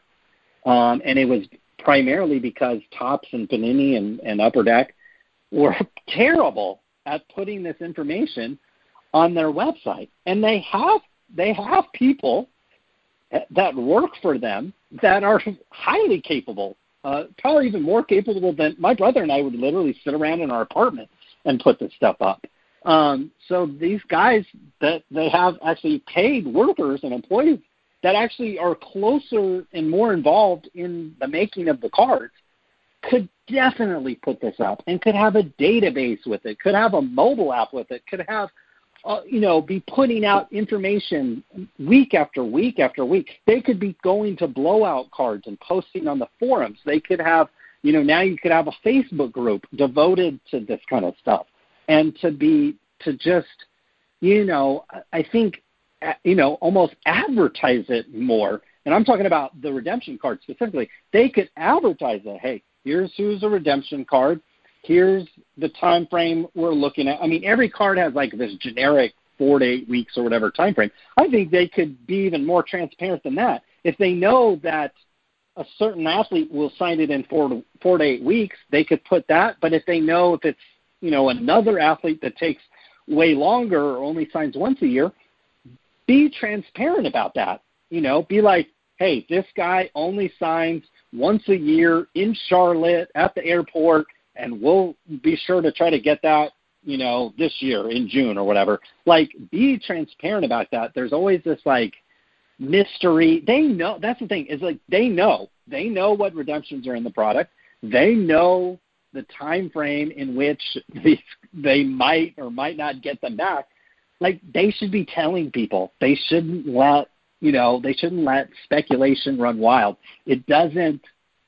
I think in some situations, speculation is good in the hobby, but when it comes to redemptions and what are the redemptions and when they were likely to be signed, that is not good speculation to have. So to like iron that out and create a lot more transparency around that, I think would be like exponentially better for the collecting experience and the cards and the values and things like that. Why they don't do that is, I think, more like laziness and lack of accountability at these companies than anything. I think they're fully capable of doing it, but they don't. So yes, I think they should not only be very transparent about it, but I think they could even go the extra mile. Especially Panini when we're talking about Panini, they have a football license, they have a basketball license, they have a Players Association license with baseball, they have NASCAR, they have, some Disney stuff, and they do a lot. Panini is like their whole business is kind of this licensing thing. When we're talking about like Topps and Upper Deck, we're talking about like one major license with these companies, and maybe a couple smaller ones.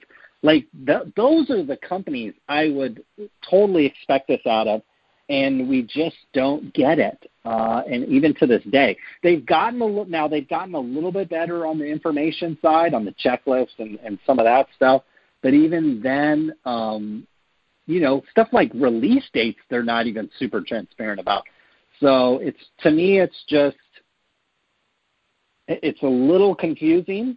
And that's also why I don't have a lot of confidence in these companies financially and things like that, because if you were buttoned up all the way financially, you'd have all this, you have all these T's and I's dotted by now, but they don't. So it's frustrating for anybody listening right now and collectors like that. But it is the world we live in, and it is the world you live in if you only collect new stuff and you collect unopened stuff, or you're buying it from a break or buying it online or something. If you're buying single cards and things like that, I think it's more or less something you have to be aware of. And if you're not buying redemptions and things like that, it doesn't affect you too much. But, if a driver or an athlete comes along and you're very, maybe you saw them in their early days, or you're friends with them, or they're from your hometown or whatever it is, and you want to be actively out there collecting them, it is frustrating because they might have redemptions, and then all of a sudden you fall into that category where you're having to buy this stuff because you have a keen interest in that athlete or the driver or whatever. So it's, I think I wish I could say there'd be like a way to like pressure the companies into doing it and to like getting better at it. But I'd almost think it would take some kind of turnover, or, these companies being sold or something like that to somebody that was a little bit more passionate or a little bit more, maybe a better operator or something like that at it. But, I think I wish there was more. Wish there was more transparency about it. Do I expect it? Unfortunately, I don't mean to be negative. Hopefully I wasn't too negative today, but I don't expect it. I would be pleasant, but I would say I'd be very pleasantly surprised if it does, something like that does occur in the future. Yeah, I mean, you would think that somebody would take that on and try to lead by example, and maybe we're not in the business of, we don't know, but I was thinking like PressPass, they had great customer service, and I redeemed a redemption that was 8-10 years old, and they had the card. So wow. And it was awesome. But I guess when you talked about business, there's so many aspects of it, and I guess, trying to be good at all the pieces, but you would think that maybe some of that would relate to bringing more business if you're more transparent, but maybe it's not. And sometimes I look with NASCAR, like Panini has the license for NASCAR, but it doesn't seem like NASCAR helps them out much with advertising and stuff, and so Panini has to make the cards and for all these things, and then they have to be their own work on their own marketing, and I don't know if they put enough resources into that.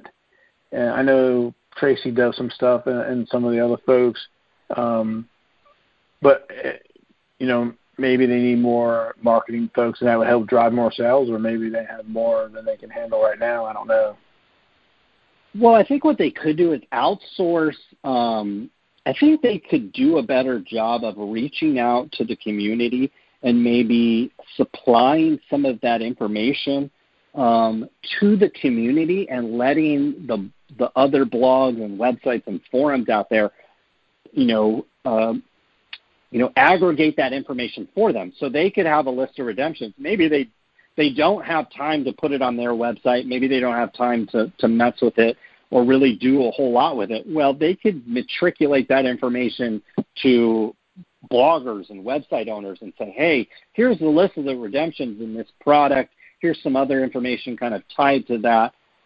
You guys do with it what you want. And I think there'd be a long line of guys and girls that would be willing to take that information and, disseminate it out to collectors, whether it's on a YouTube video or a website or a podcast or anything like that. So I think there could be closer, and I've done stuff in the past with Upper Deck and Panini and Topps and all the companies, but it always is, it's never super consistent, and it's never,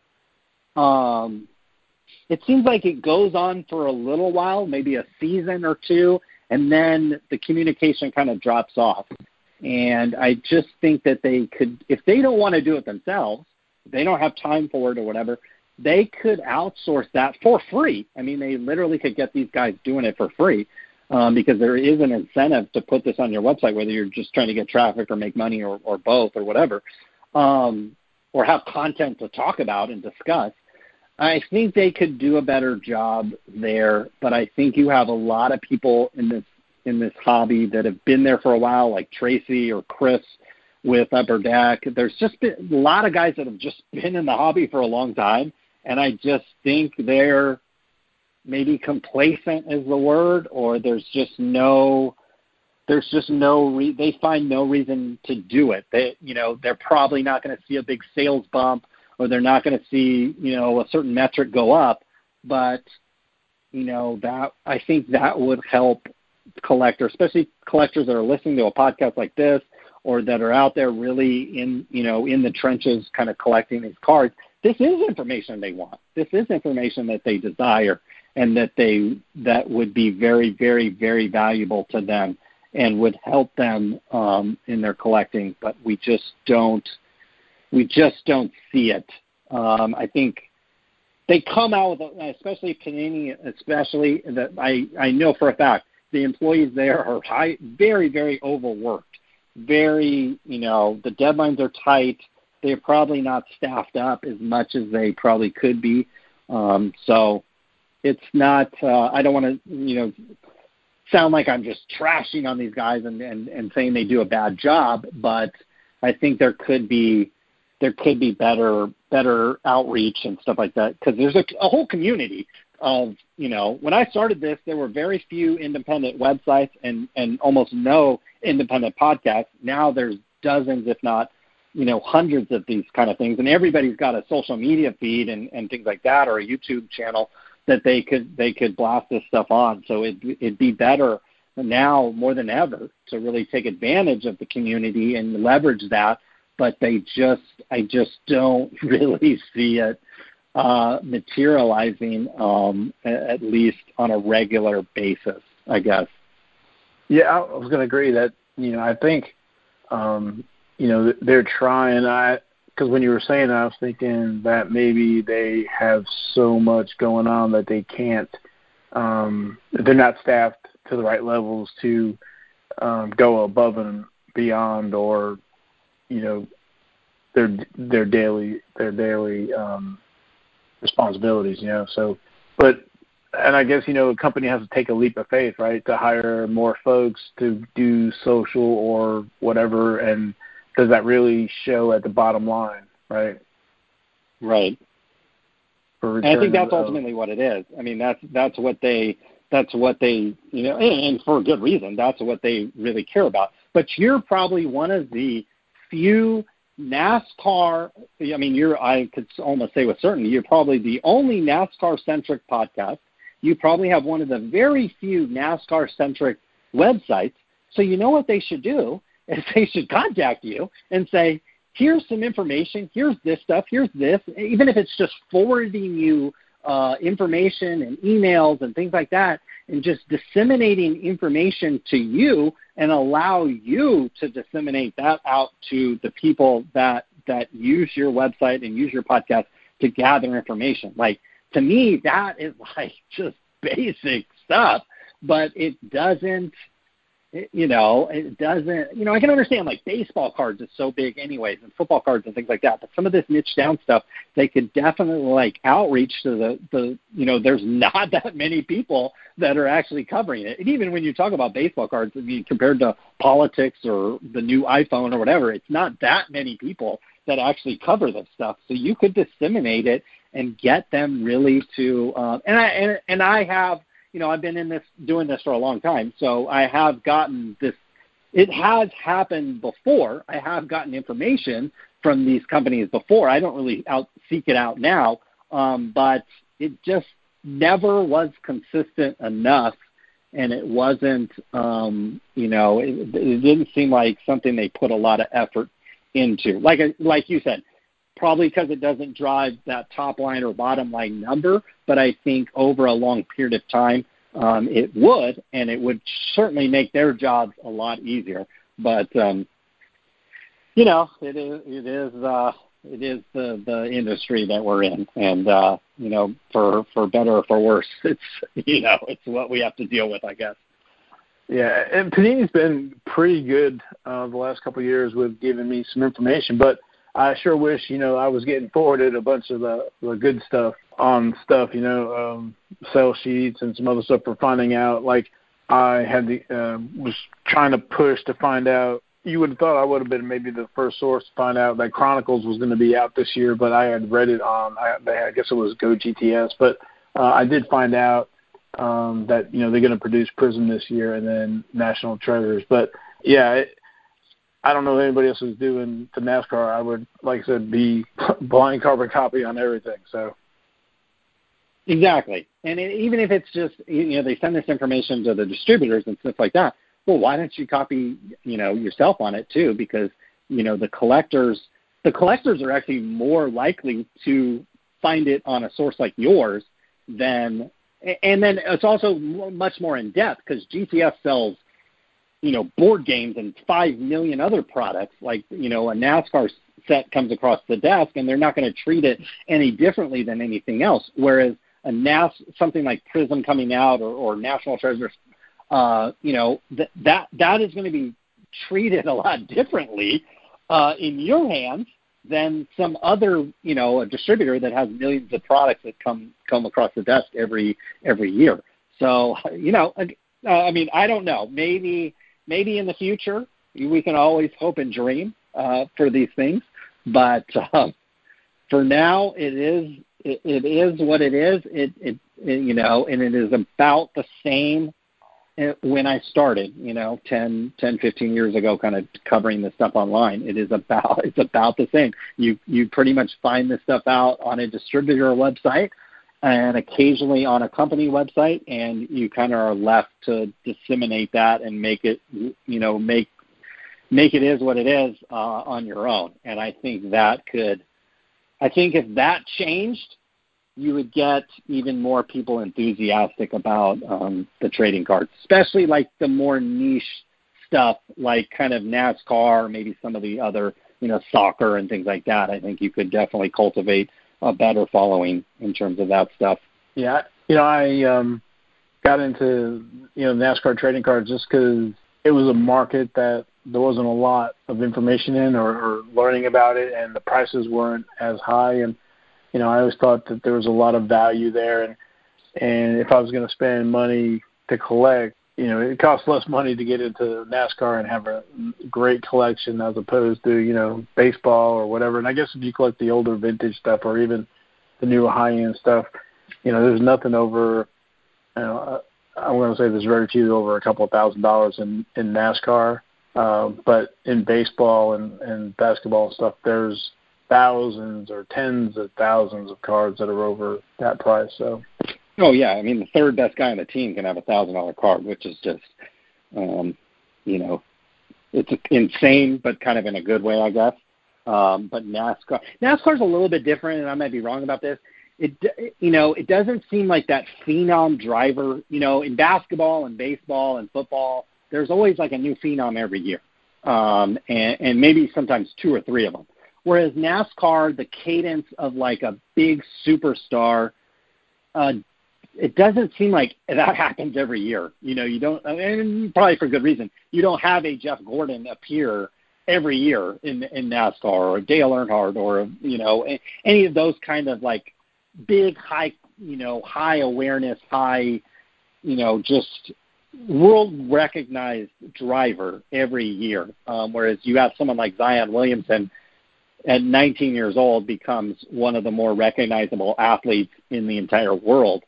Pretty much overnight, and next year it'll probably be another guy.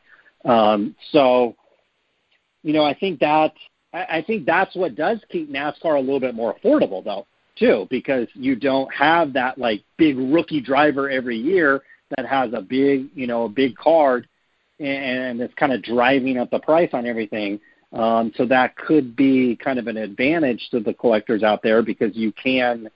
You can collect year after year and not be priced out like you can in baseball and football and basketball, certainly, because there's some, new guy that everybody is trying to collect.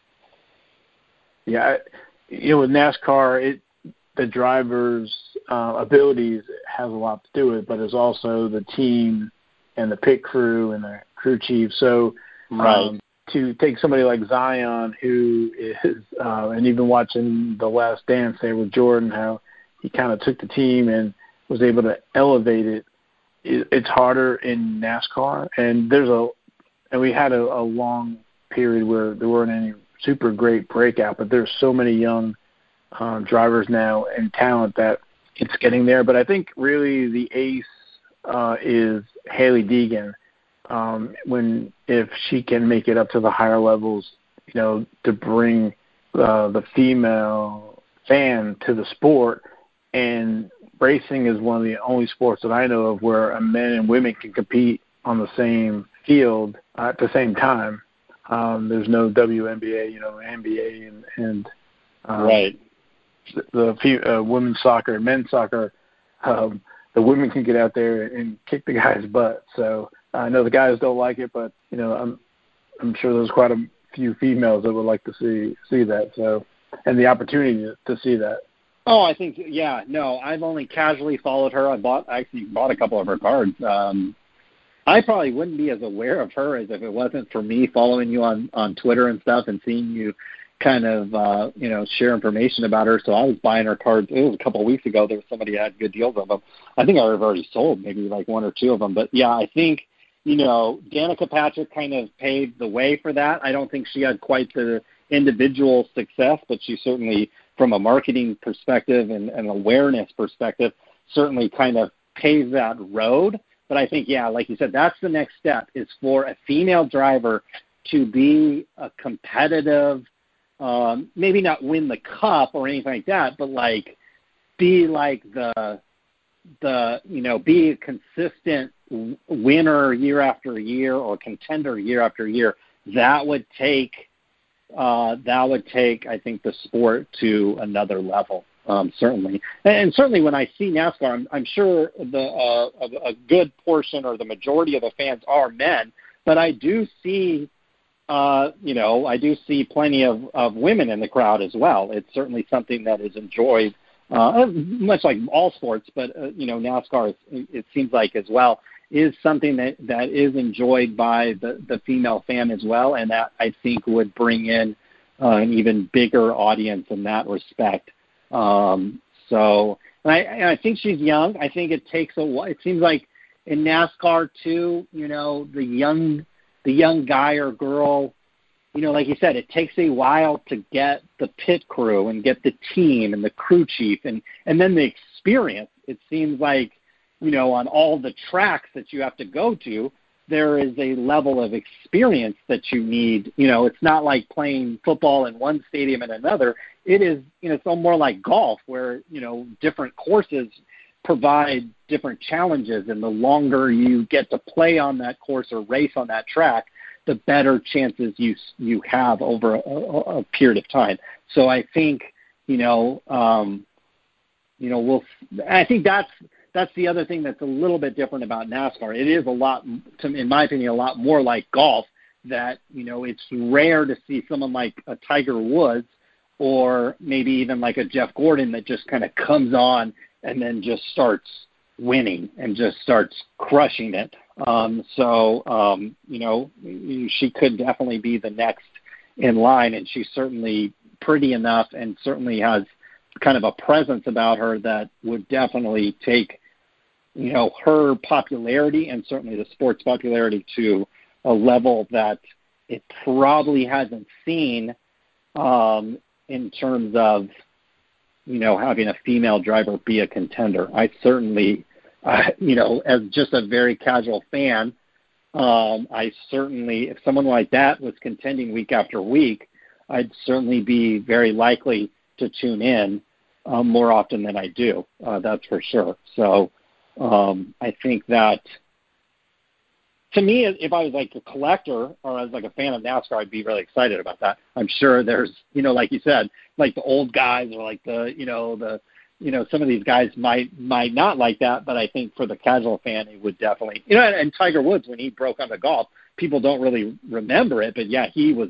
not very popular with a lot of people because he was fist pumping and he was, doing things nobody had ever seen before. And it wasn't as well liked and beloved as he is now. So, that would be interesting to follow as well, to see that progression. Yeah, I think, I don't know if you know her story now, who her parents are. Her dad is Brian Deacon from the X Games. Okay. So she's been running rally trucks and stuff. Okay. So I think she has a good nucleus around her, as well as a business presence, and they're not rushing her up the ranks, as you would say, to get that experience. So everything is pointing to trying to do it right. Danica moved over and kind of moved up quickly. IndyCar and NASCAR is totally different, and I saw her at an event and we had a little Q&A, and she was talking about how the handling and the tires are, wider and the car's lighter, and is more handling as opposed to in NASCAR, and kind of rushing her up. She was in good equipment, but I think, she was using racing to get to the next level, to get to other businesses, while when you talk to Haley or you hear Haley Deegan talk, she wants to be a racer. She, was running rally trucks and stuff like that. She wants to race. She doesn't, want to do anything else but race. So I think she has all the right tools. And, there's a lot of things that have to come together. I was thinking of like football players or baseball players that get drafted or they play and they're in the wrong system and they move to another team and then all of a sudden they flourish. Or you take somebody that's really great from one system and move them over to another system and they don't do as good, right? So there's a lot of chemistry and stuff we don't see as fans. If you look a little deeper, you can. So, but I think she is set up right now. She was with Toyota, but they in this last, I guess it was December, she moved over to Ford. So I think Ford is maybe backing her. Toyota's got so many young drivers and stuff coming up that I think it was a smart move. Maybe Ford put some money behind her and get a good equipment, stuff like that. Like I said, you can be a great driver, but if you're a bad equipment, then so it's kind of like all those stars have to align. Yes, and I think just being a casual fan of NASCAR, that's like what I've just talking with like guys like you, and I've talked with other people. I have a couple buddies that are like big. They go race, go-karts and stuff on the weekends and stuff. And it's like the equipment, the sponsor, the money has a big impact. Like you've got to have a good support system, and it's all got to kind of come together. You can't necessarily just have this raw talent and just go out there and kick ass. You really have to. You have to have the whole package. And she's got time. Doesn't look very old to me. So she's got plenty of time. And I did not know that she was in the Deegan bloodline there. I definitely remember him and the X Games and things like that. So that definitely, having that kind of experience kind of behind her probably would definitely help. Have perspective on things as well as your career is kind of your career arc or whatever. Yeah, so it's going to be fun to watch. I guess her career. We'll see how it goes. But I guess we can leave it there. I apologize for keeping you for so long. But no, I loved it. I could talk to you for another hour or two. I'm sure our fans have fallen asleep. I know, yeah, for sure. No, I've enjoyed it. Hey, congratulations on a year doing this. I think it's great. Like you said, I've known you. I say I've known you. I've never met you in person. I hope one day can change that. Obviously, if you're ever out here on the West Coast, I would love to meet up with you. And if I ever head out your way, I would definitely be one of the first people I'd let know. So it's been a pleasure following you, and I've enjoyed watching you, get your website going, get your podcast going, and just if you ever need anything, you know where I'm at. Well, I appreciate it from me and Jason. Thank you very much. For sure. Let Jason know. I appreciate it. It was really good talking with you guys.